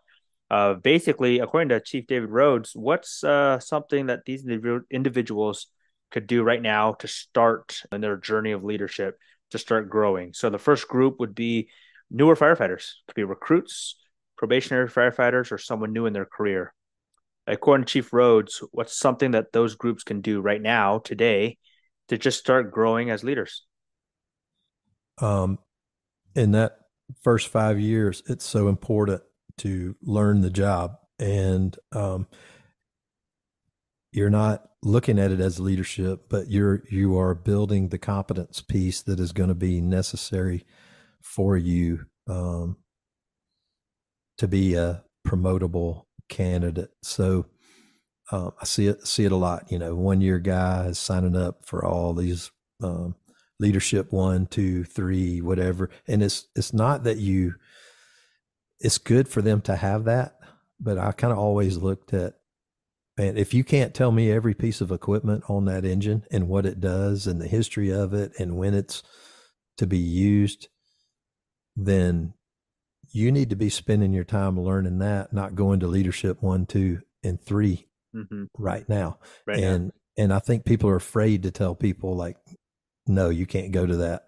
And so but on the flip side of that, you got to have a system to make sure you're measuring that they know all the equipment and stuff. You can't just say no, because maybe this guy comes in 2 months, they've mastered. Sure. They could tell you every piece of whatever, and you're kind of like, yeah, man, you can go to that. Yeah, I absolutely. see you're putting in time. Yeah. I think it'll be good for you to Yeah. learn it, but learn the job. Don't. I guess in the age of the internet and instant success, somebody somebody told me the term Kool-Aid. All right. So everybody knows Kool-Aid, right? You add water and stir and it's an instant drink, right? So you don't want to be a Kool-Aid firefighter. It takes time to develop expertise. And yeah, you can get you a TikTok account and have 100,000 followers on what you do at the fire station. But if you don't know how to pack the hose, how to pump the truck, how to operate the saw, what saw is best for what situation, then you're really just a poser. Yeah, there you go. Put the time in. You're fake. Yeah, I love that piece because you learn the job first, but also ask the question, because not everyone, it's not a timeline, right? After 3 years, you are ready. Well, it might take 6 years, but there might be someone that's 2 years and ready for what would be leadership 1, 2, 3 or something else. Right. We actually had that example. We've never put, at least recently speaking, we never put a probationary firefighter in our organization through pump school, through engineer training, but we did last year. It was toward the tail end of his probationary year, and that person was just a little bit ahead. They were competent. They knew every piece of equipment on the rig and so forth. And so you also don't want to deny opportunities, but obviously making sure checks and balances are in place. You don't want someone learning, vertical ventilation tactics if they have never touched a saw before, right? So obviously, they don't even know the difference between a rotary saw and a chainsaw, and they dang sure can't take the chain off the chainsaw and put it back on correctly. There you go, but go cut a hole. So yeah, master the basics. Said 100 times. Get good at the basics and know your job inside and out. And one of the things I tell all the smoke diver candidates is be the go-to guy. Be the go-to guy. Be the one that's like always ready to work on the engine, to work on the equipment, to do what have you. And then look for opportunities too. Look for schools to go to. Go to those, there's a fire conference somewhere every day that's like a local fire conference. Look for training opportunities at your state academy. Get out of your system. And you know what? That may mean that you're having to do that on your own time. Yes, that's what I was going to say next. And you get into the union contract issues and things, and I know some places are restricted, but at a minimum, you can read a book. Yeah, at the very minimum. And not violate any rules. Yeah. Work within your system, but look for opportunities to take those classes. And there's a lot of workarounds. There's a lot of there. If you want to learn, you can find a way. You can find opportunities. Yes, absolutely. And I've heard that from you. And I'll just reiterate here for the listeners is you've mentioned multiple times, get out of your comfort zone, but get out of the organization to learn something, right? You might need to take a class at the state academy. You might need to be an instructor of or get on a cadre of some kind of expertise. Get outside the daily organizational norms to better yourself, to then you could become a better leader to then bring back to your organization. Is kind of what I hear. So, all right. You're becoming well-rounded during that time. So the emerging leader, this is that newer company officer, those emerging company officers and leaders in organizations, maybe just someone newer in that leadership and or supervisor role. What's something that those individuals could do today to start growing as leaders? Do a lot of listening and learning from others. You need to have a network of confidants, mentors outside of your organization, so that when you have something that comes up, it's sometimes hard to discuss within your organization, because the first thing that comes up is like, well, who are you talking about? Mm-hmm. So if the person you're talking to has to know who you're talking about, then again, those cognitive biases kick in. So you need to be able to talk to somebody outside of your organization where names don't matter. Yep. They don't know what the person looks like. They don't know anything about them. You're just giving them the facts of what's happening and asking for advice on how to handle it. I love that. And reading is key. And the reason I say reading is that you're trying to get perspective. And so reading, every time you pick up a book and read that book, you are going to automatically relate it to where you work or Yes. your family or whatever it Yeah. is. And you're like, oh, and some things will click, Yeah. you'll be like, that's why I had that similar thing occur, and start focusing on the why things, There you go. occur. And then again, building those relationships. There you go. Um, so Relationships. that you can't not have relationships and then become an officer and then all of a sudden have relationships. Yeah. Your reputation starts in recruit school, There you go. and it follows you. And a great quote by a buddy of mine is, and he's great, but he's comes across a little abrasive. I always say he has an engineer's mind.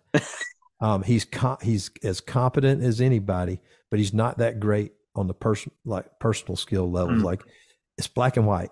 Mm-hmm. Like, it's when he picks up the phone, it's not, hey man, how's it going? You having a good day? Whatever. It's like, hey man, you got that thing done? So to some people, that's a jerk. So he knows it, and he's 100 times better than he was 20 years ago. Okay, there you go. But he has a famous quote when he got promoted to lieutenant, and he's one of my best friends in the world. He says, "Never let anybody say that I got promoted and became an asshole. I have been an asshole the whole time." There you go. I love it. Right? Stay true to who you are. No, that's good. That's good. So yeah, make sure you got those relationships and realize the importance of them, and yes. Build them inside and outside of your organization. Love it. Thank you. All right, chief officers. Let's see, battalion chiefs, deputies, division chiefs, fire chiefs. Something that those groups of individuals could do today to continue to grow or to continue to become a highly effective leader. The hardest part once you promote is letting go of certain things. And you can't let go to the point where you're losing your edge on knowledge.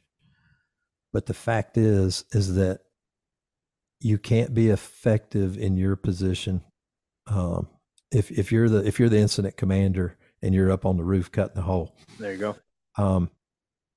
You need to know how to cut the hole. You need to know what it takes to cut the hole.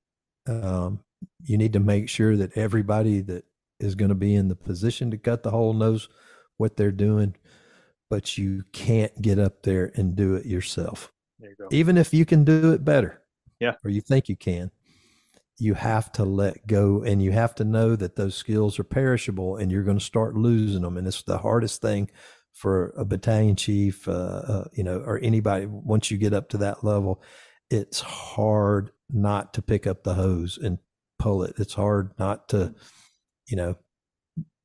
get up in there and want to get task oriented, but you got to realize that's not your job anymore. And if you do that, then you lose sight of the big picture of the incident. Your job is to manage the incident, provide them with information and resources so that they can do those things.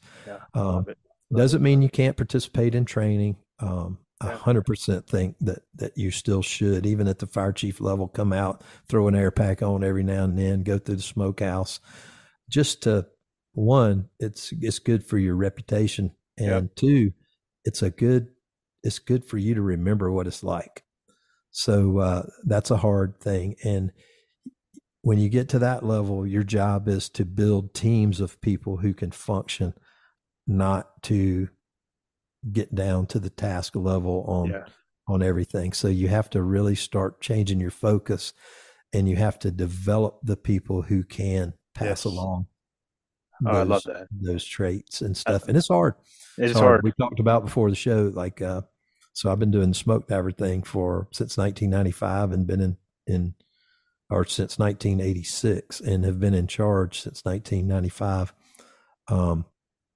I actually had two roles there. One was called Smoke Daddy, which was sort of like the drill sergeant role out on the drill yard. Mm-hmm. You're communicating with the students, you're making sure you're kind of the assistant principal, disciplinarian, chief of the boat, whatever it is. But then I also was the IC of the class, running the type 3 incident management team that runs it. So I actually knew that we were mentoring somebody to take over the Smoke Daddy role. I'd been in it longer than anybody else had over the years, but one day I was like looking at some pictures from the class. You know, it was probably 5 or 6 classes ago. I'm looking at the picture and I'm like, damn, I'm getting old. And I'm like thinking, all right, it's not that I don't have anything to offer these young guys, but what's the perception when I walk up there and I'm this older guy, you know, like yelling at these 19 and 25-year-olds? They're like, oh, what's Pops doing up there? You know, oh, he thinks he's whatever. And again, it's not that I don't have anything to contribute, but it's like, you know what? It's time. I don't know if this guy's ready or not. I think he is. Yeah. But there needs to be change. And I actually think I waited longer than I should have. I think I should have transferred it over to him a couple of years before I actually did. But we did that a couple of classes ago. We got a new guy who's phenomenal in there. He's a beast, and he's 100% all over it. And then I kept the IC role for a couple of classes, and then now in my new position, now I'm retired from Atlanta. So I firmly believe that within 2 years of you being outside of the organization and the day-to-day, you lose your relevance as far as, again, not that you don't have some wisdom to pass along and some techniques and all, but if you're not on the floor running those calls, it goes away so fast. The little nuances and the little tips that you can pass along, they need to be coming from somebody that's active. There you go. And so I'm actually going to step back this class as the IC even, and let the guy who's been running the operation pretty much anyway take over that officially. The beautiful part is I'll still be there. Yeah. And so we always talked about, we never had that luxury where, and imagine in a fire department, like, let's say you got somebody who's good enough to last 15 years as a fire chief. Good luck with that, with the politics and all. What if they were able to step back and not be the fire chief, but still be there in some capacity as an advisor for the new fire chief? Yeah. You know, usually what happens, like, and no matter what position is, you're the training chief, you get promoted to deputy chief or whatever, you leave, the next guy comes in and he looks at the desk and he goes, what is all this stuff? And he slides all that stuff off the desk, and then he starts here's mine. Starts the way he does things. Yeah. But I'm going to be able to be there and still sort of just be the advisor. You know, that's what we had. We actually had a title on our IAP that said spiritual advisor for a guy who was like one of the old guys that we didn't assign him to something, but he was just there. Yeah. And it was good that he was there because he added a little color and flavor to the group. He very eccentric kind of guy, but he was very much a command expert. And he was just a guy you could go and say, hey man, you ever see this in your time? Like, you know, what about this? And I always say the good mentors don't ever answer you. Yeah. There you go. They don't ever give you the 1, 2, 3. They guide you to your own solution. I've heard you say that before. I can't remember what I heard you say, but yeah, you're right. They don't necessarily just give you the answer flat out. They encourage you and help you work through a problem solving process to then you figure it out. Yeah. And that goes into that whole adult learning too, is like, if you just give an answer to someone, how much of it is actually stick versus you help them find the answer themselves. Long-term memory hits in, and that information, that knowledge, that skill becomes more ingrained long-term. So you're going to work harder on something you came up with yourself than you are if you're told, you know, all right, this is the way you do it, blah, blah, blah. And you're like, okay. Yeah. But if you're like, hey, here's what we're trying to accomplish, you figure out the process. You're going to be 100% invested in your process to get there. And that's important. We always joke that smoke divers, that we wanted to be, I mean, we're so passionate about it. We want to stay involved as much as we can, as long as we can. But we were like, it's going to be cool where me and the guy who's about to take over, we're both at some point coming back just to hang out and maybe cook. Maybe we're like flipping burgers at the grill, but we're there. And then we know that the younger guys are going to run into some issue, and it's going to be like, hey, who's going to go ask them?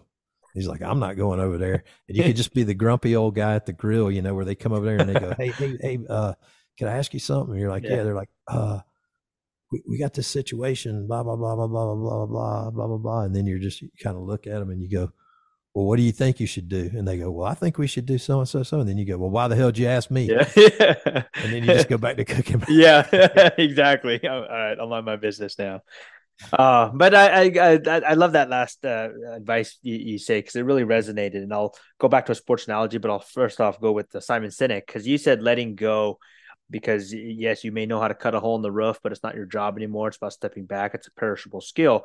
But I heard this from Simon Sinek, and I'll use it also in a Kirby Smart in a University of Georgia type fashion here. But the fire chief, or we'll just say a chief officer, or even we'll just say a lead instructor of a company or whatever it may be, is no longer in charge of providing the direct service to the customers. They're in charge of they're in charge of the people that are now in charge of delivering the service or performing the task, right? And so we'll use Kirby Smart, Nick Saban, or so on and so forth, right? They're the head coaches who are in charge of the offensive and defensive coordinator, who are then in charge of the offense, in charge of the players. So you are not directly, calling the plays. In some instances, some head coaches are, but the fact of the matter is still the same, is letting go. I guess it was your moral, is at some point when you're at that type of leadership role, or whatever role it might be in, there's a time where letting go is necessary.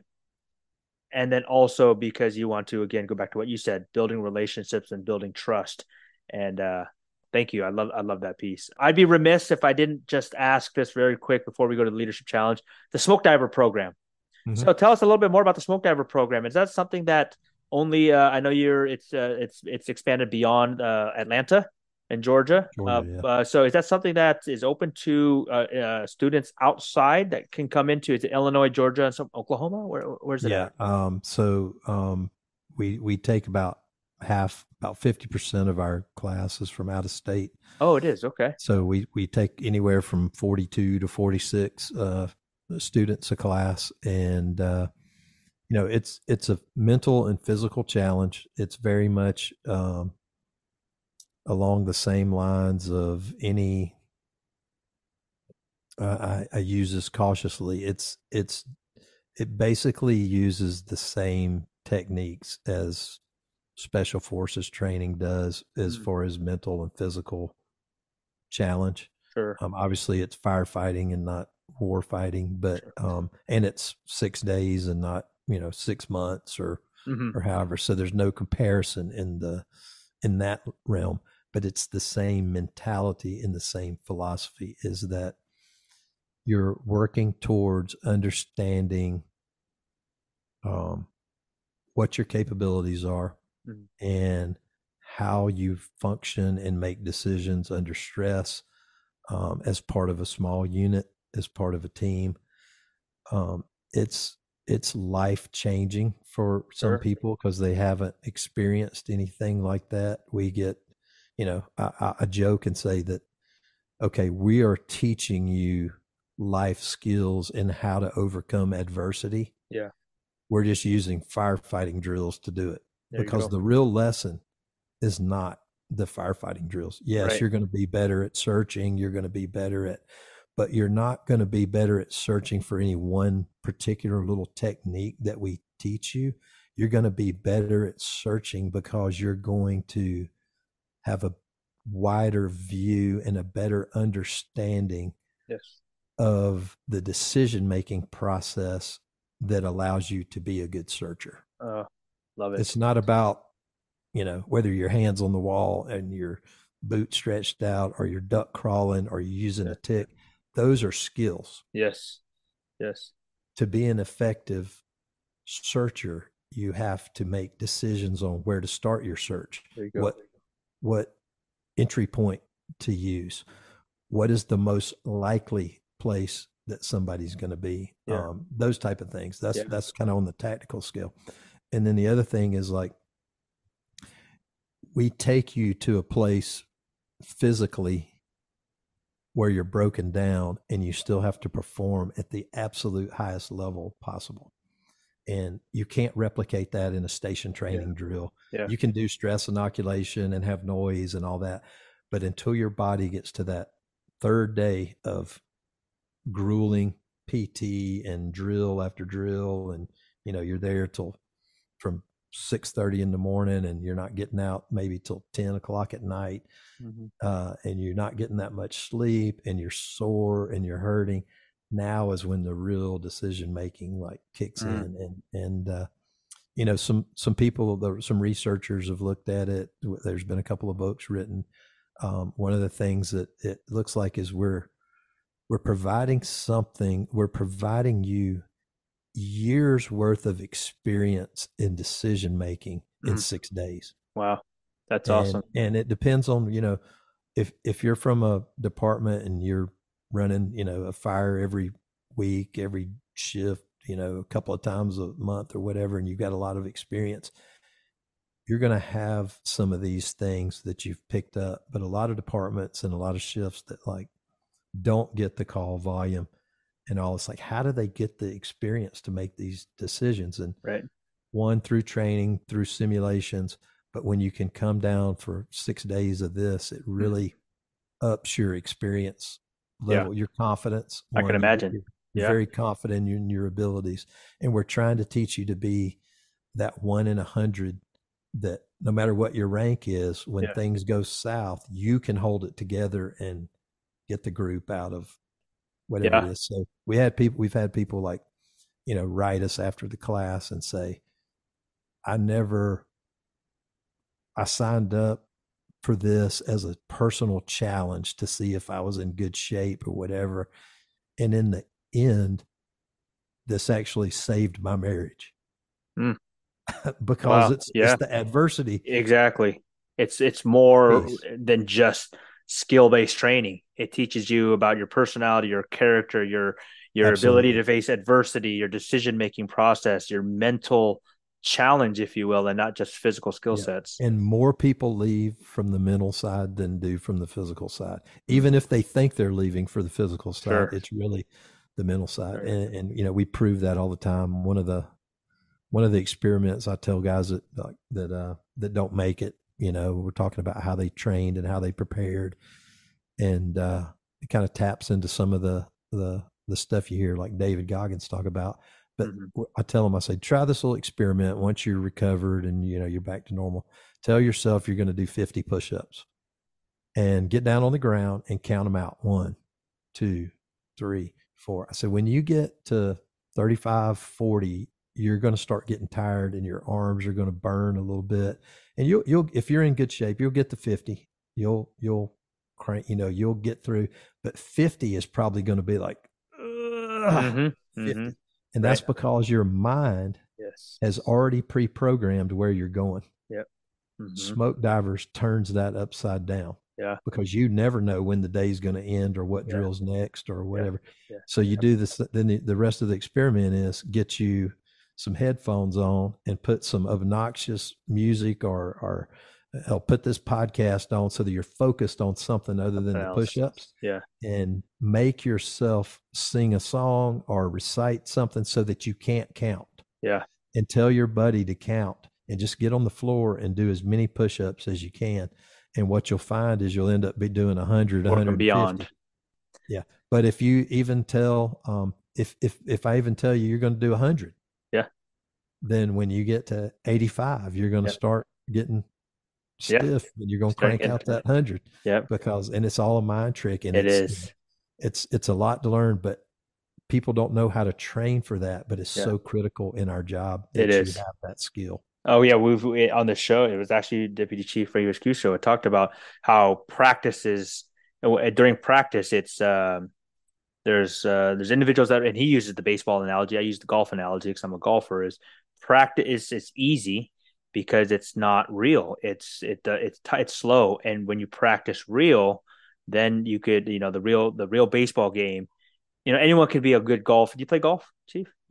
Yeah. So, exactly. Does anyone really play golf? We all try and attempt, but I bet we all had days on the range where we were good range golfers, right? Oh, about every time I go to play.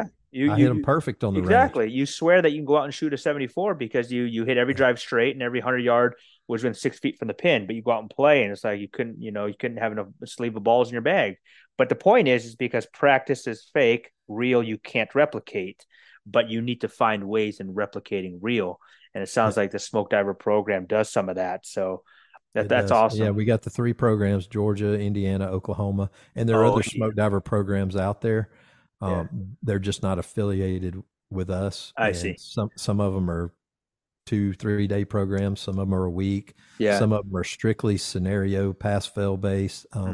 Ours is a little more combo. There's a lot of training that goes on, and then there's some scenario based things at the end that you have to get through, and it's about a 40 to 50% completion rate, with the most people dropping on their own. And like I said, most of them are. There's a few that aren't physically prepared because they didn't really realize how intense it was. We lose.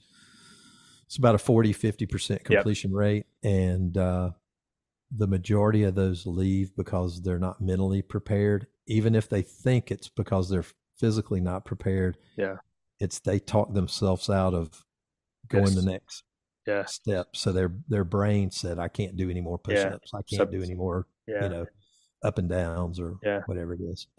So a lot of information on the web about it, www.georgiasmokediver.com. And then the Indiana and the Oklahoma program, those guys came to us and graduated from our program, and then came back for years and helped teach, and then started their program. We don't just copy and paste the outlines. Here you go. Start their own program. Nobody can teach our program unless they've been through it and been an intern. Help teach. It's too dangerous. Yeah, absolutely. And don't want it to be watered down either. All right, here we go. Leadership challenge here, Chief. Again, thank you, Chief Rick Lasky, publicly on the show, for leading us into this amazing conversation with Chief David Rhodes today.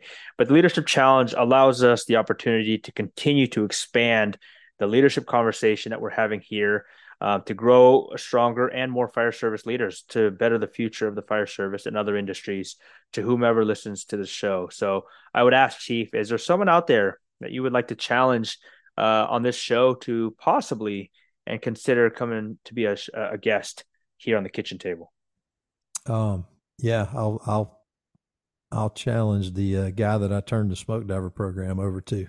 He's from a small department, so he has a totally different set of experiences, but he's involved in several different training groups, and has he's even though he's a firefighter, he teaches people how to shoot and there you go. Tactical response and all. Just a phenomenal guy is Jason Casto with Chatsworth Fire Department, and he would be a good one to go in deep with the whole smoke diver experience. And absolutely. And he's the go-to smoke daddy now. He's smoke daddy number 6. Smoke daddy number 6. Wow. Yeah, I was 5, he's 6, so that's what I call him, 6. There you go, 6. I love it. Well, thank you so much, and this conversation can continue.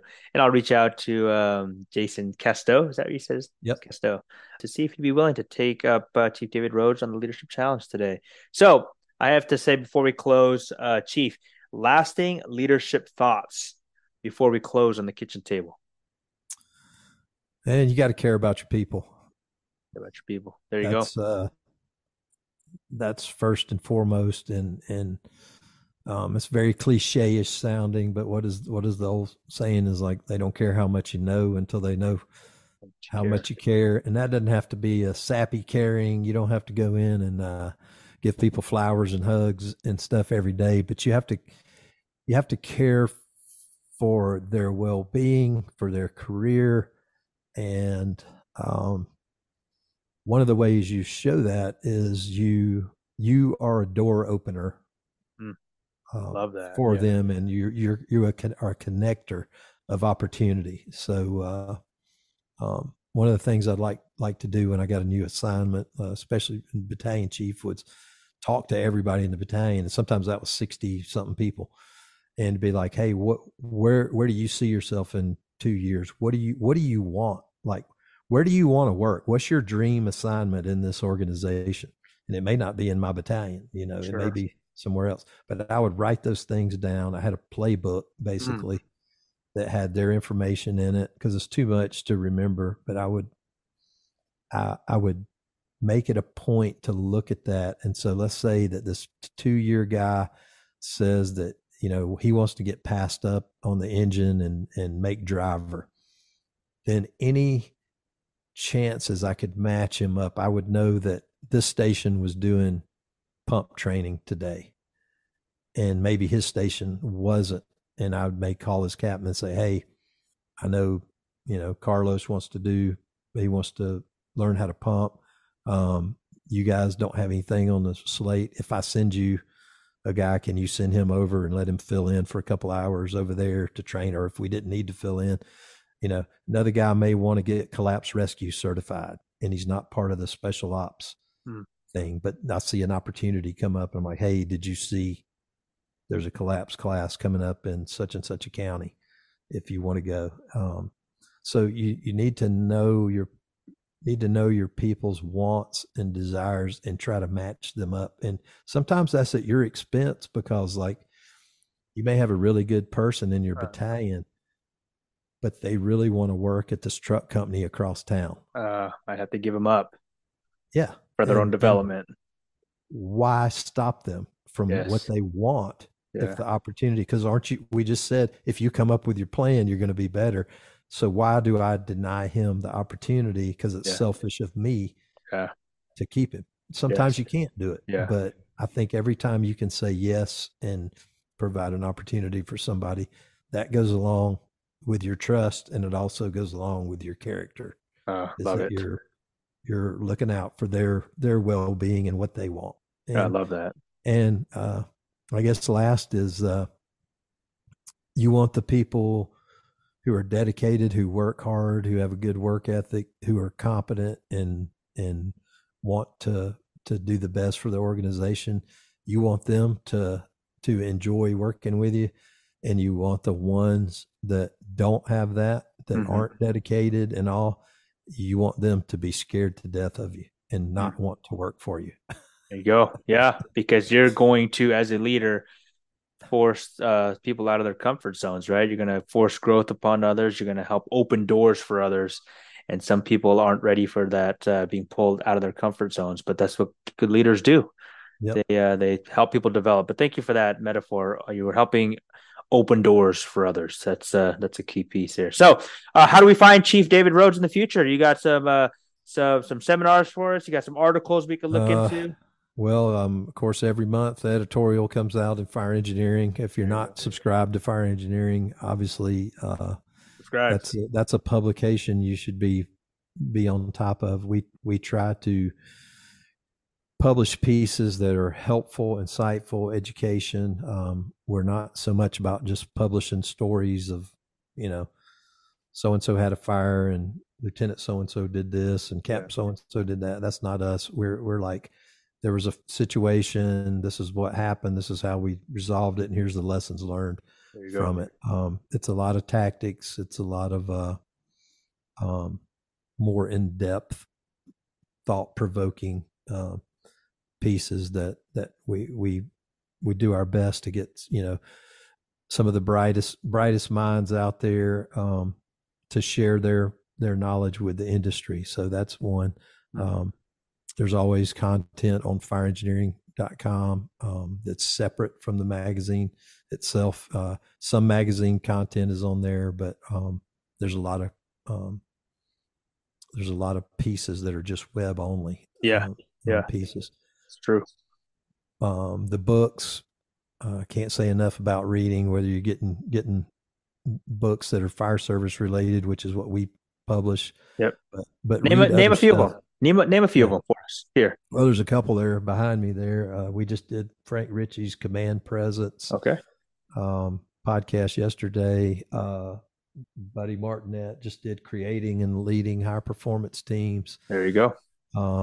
And then a book just came out, Mastering the Craft, and it's probably one of my favorites that we've done in a while. That's just absolutely phenomenal. Short short read, but very much in line with some of the things we've talked about Perfect. today. And it's Perfect. from a firefighter perspective. So it's Mastering the craft of firefighter perspective. There you go.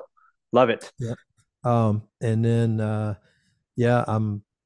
kind of hit here and there. Probably not on the road too much between Thanksgiving and December, but off the top of my head, I can't even think where I'm going to be. Yeah, your schedule probably will remind you, but yes, I'm sure you're a busy man. We got smoke divers in November. I got a trip to New Jersey right before that. I will be at the I don't know when this airs, but I will be at the Georgia-Florida game this weekend in Jacksonville, Florida. There you go. Yes. You can get me at david.rhodes, Rhodes, at clarionevents.com. I get invited to come and either teach or speak at a lot of events, and I try to do as many as I possibly can. Yeah. But obviously I can't get to all the ones that I get requests for. Of course. So, of course. Try to balance that out and get to as much as I can. I think it's important for me to be out there and to meet as many folks. And anytime I go on those, I'm always recruiting. Yeah. I am like the college coach. I'm out there recruiting a new author, a new instructor. Anybody wants to put in to teach for FDIC. It's a great show that Mike Dugan did this on the Fire Engineering podcast that explains the whole backstory on how to get into the system. And again, it's about creating those opportunities. Some people, they don't even subscribe to fire engineering, don't know anything about it, never have read anything. They're going to put in to teach a class at FDIC. Mm-hmm. We don't know who they are. Yeah. They've never written an article, whatever, and maybe a great class, but somebody else that's written 4 or 5 articles on that subject for us has taught a class for us. They put in to teach the same thing. Obviously, preference is going to the people who are contributing to the system and the thing. So if you're interested in that, or if you've not been picked and you wondered why, that's a great podcast to listen to. We go in deep on basically, I mean, we're opening the door on this is how the system works. Yes, there you go. There you go for everybody.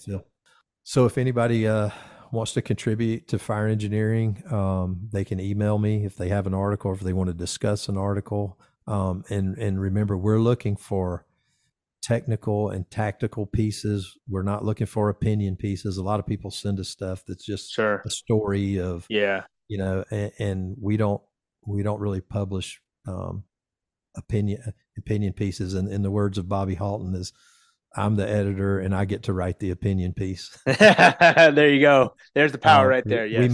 We may run it as a letter to the editor or something like that, but there's a lot of people that talk in sort of ambiguous, like they're kind of giving their take on something. But if you take something like search, and you don't have to cover search from the beginning to the end, but take a piece of search, like I wrote that search size up article. Mm-hmm. So you could do, when is a wall search appropriate? Just do one article on that. When is it not appropriate? When is VES appropriate? When is it not?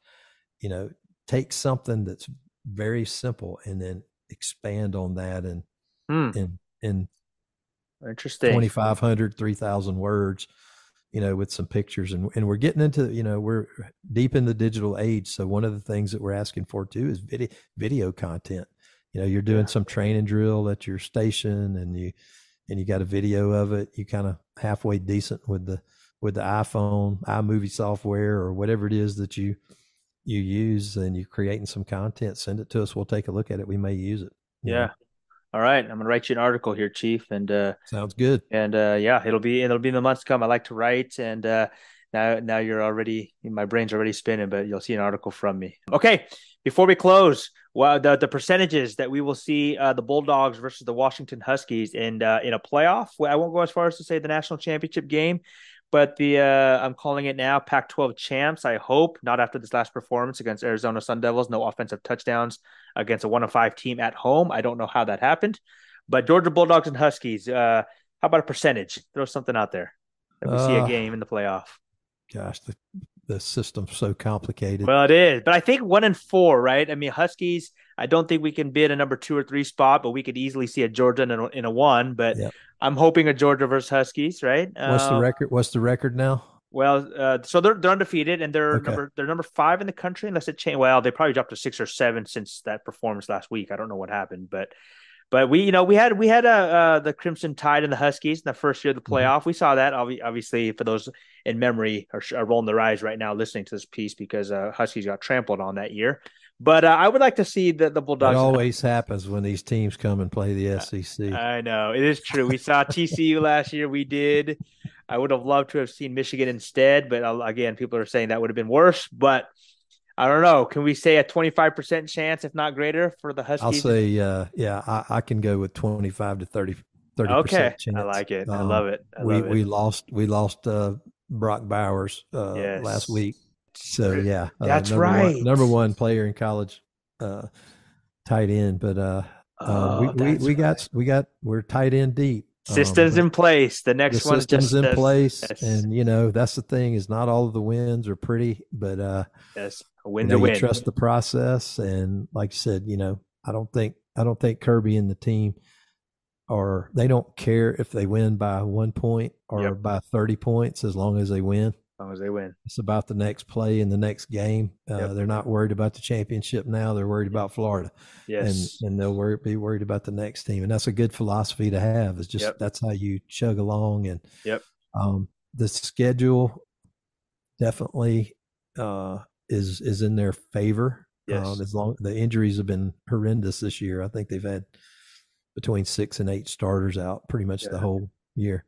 Oof. But luckily, they got a couple of folks back, and actually, Jason Casto, who's a leadership challenge, his cousin is Lad McConkey, who's one of our best receivers, who's been out all year, and so he's back. I don't know if he's 100%, but he's been back.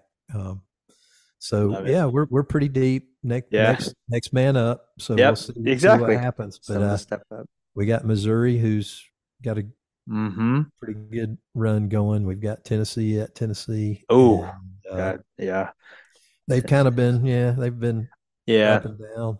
Yeah. And then we got Mississippi State. Okay. And they don't have Alabama this season because it's every other year. Okay. Right. And we were supposed to play Oklahoma this year, but because they're coming into the SEC, they canceled that game. The NCAA canceled that.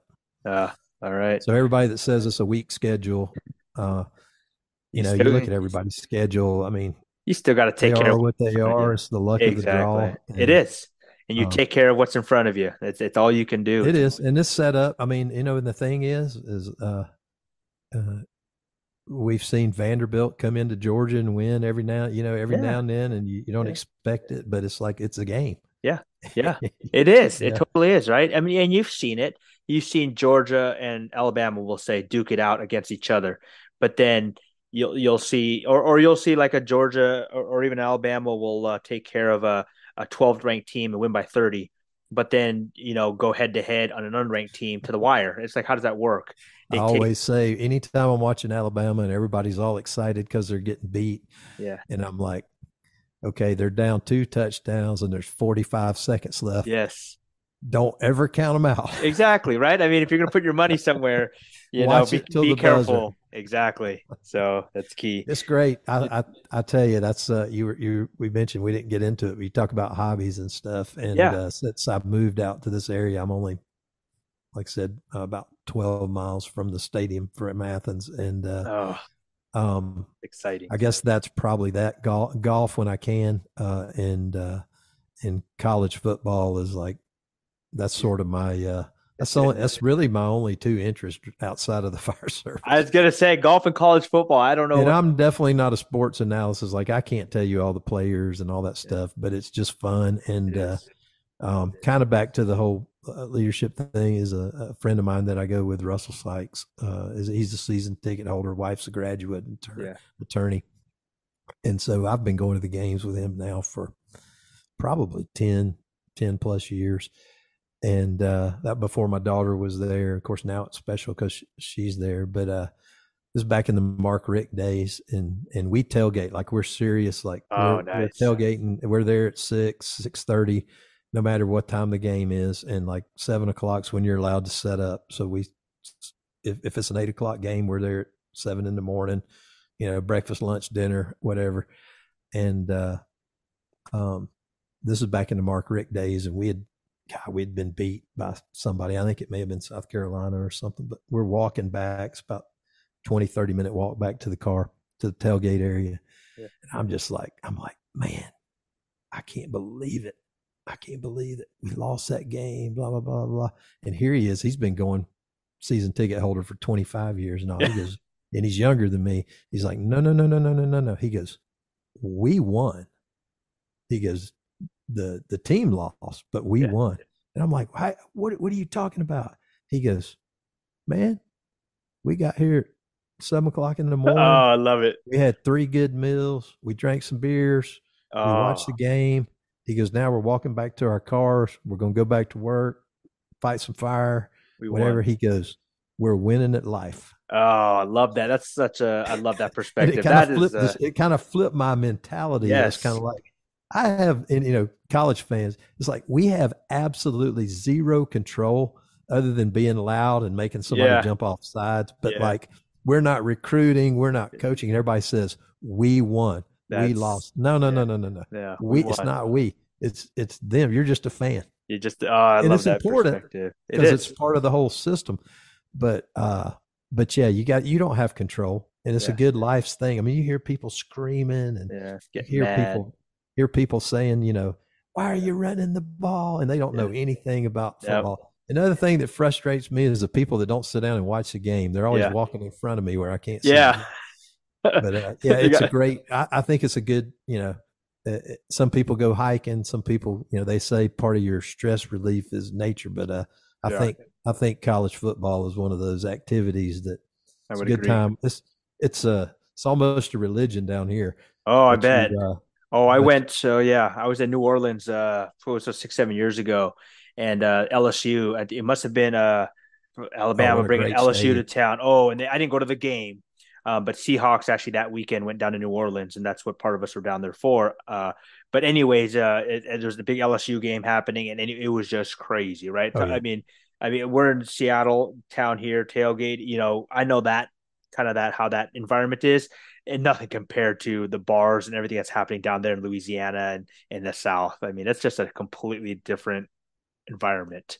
Yep. But it was exciting. Everybody's friends during the tailgates. Exactly. Cool. Like strangers are not strangers. And it's just a fun day day to hang out with everybody. Yeah. Well, Chief, I'll close here, and we'll just do a little segment on the side here. Thank you, everybody, for tuning in today to the Kitchen Table. We truly hope that you found this time valuable, and we hope that we've inspired you to take action, to lead, and to spread the leadership conversation.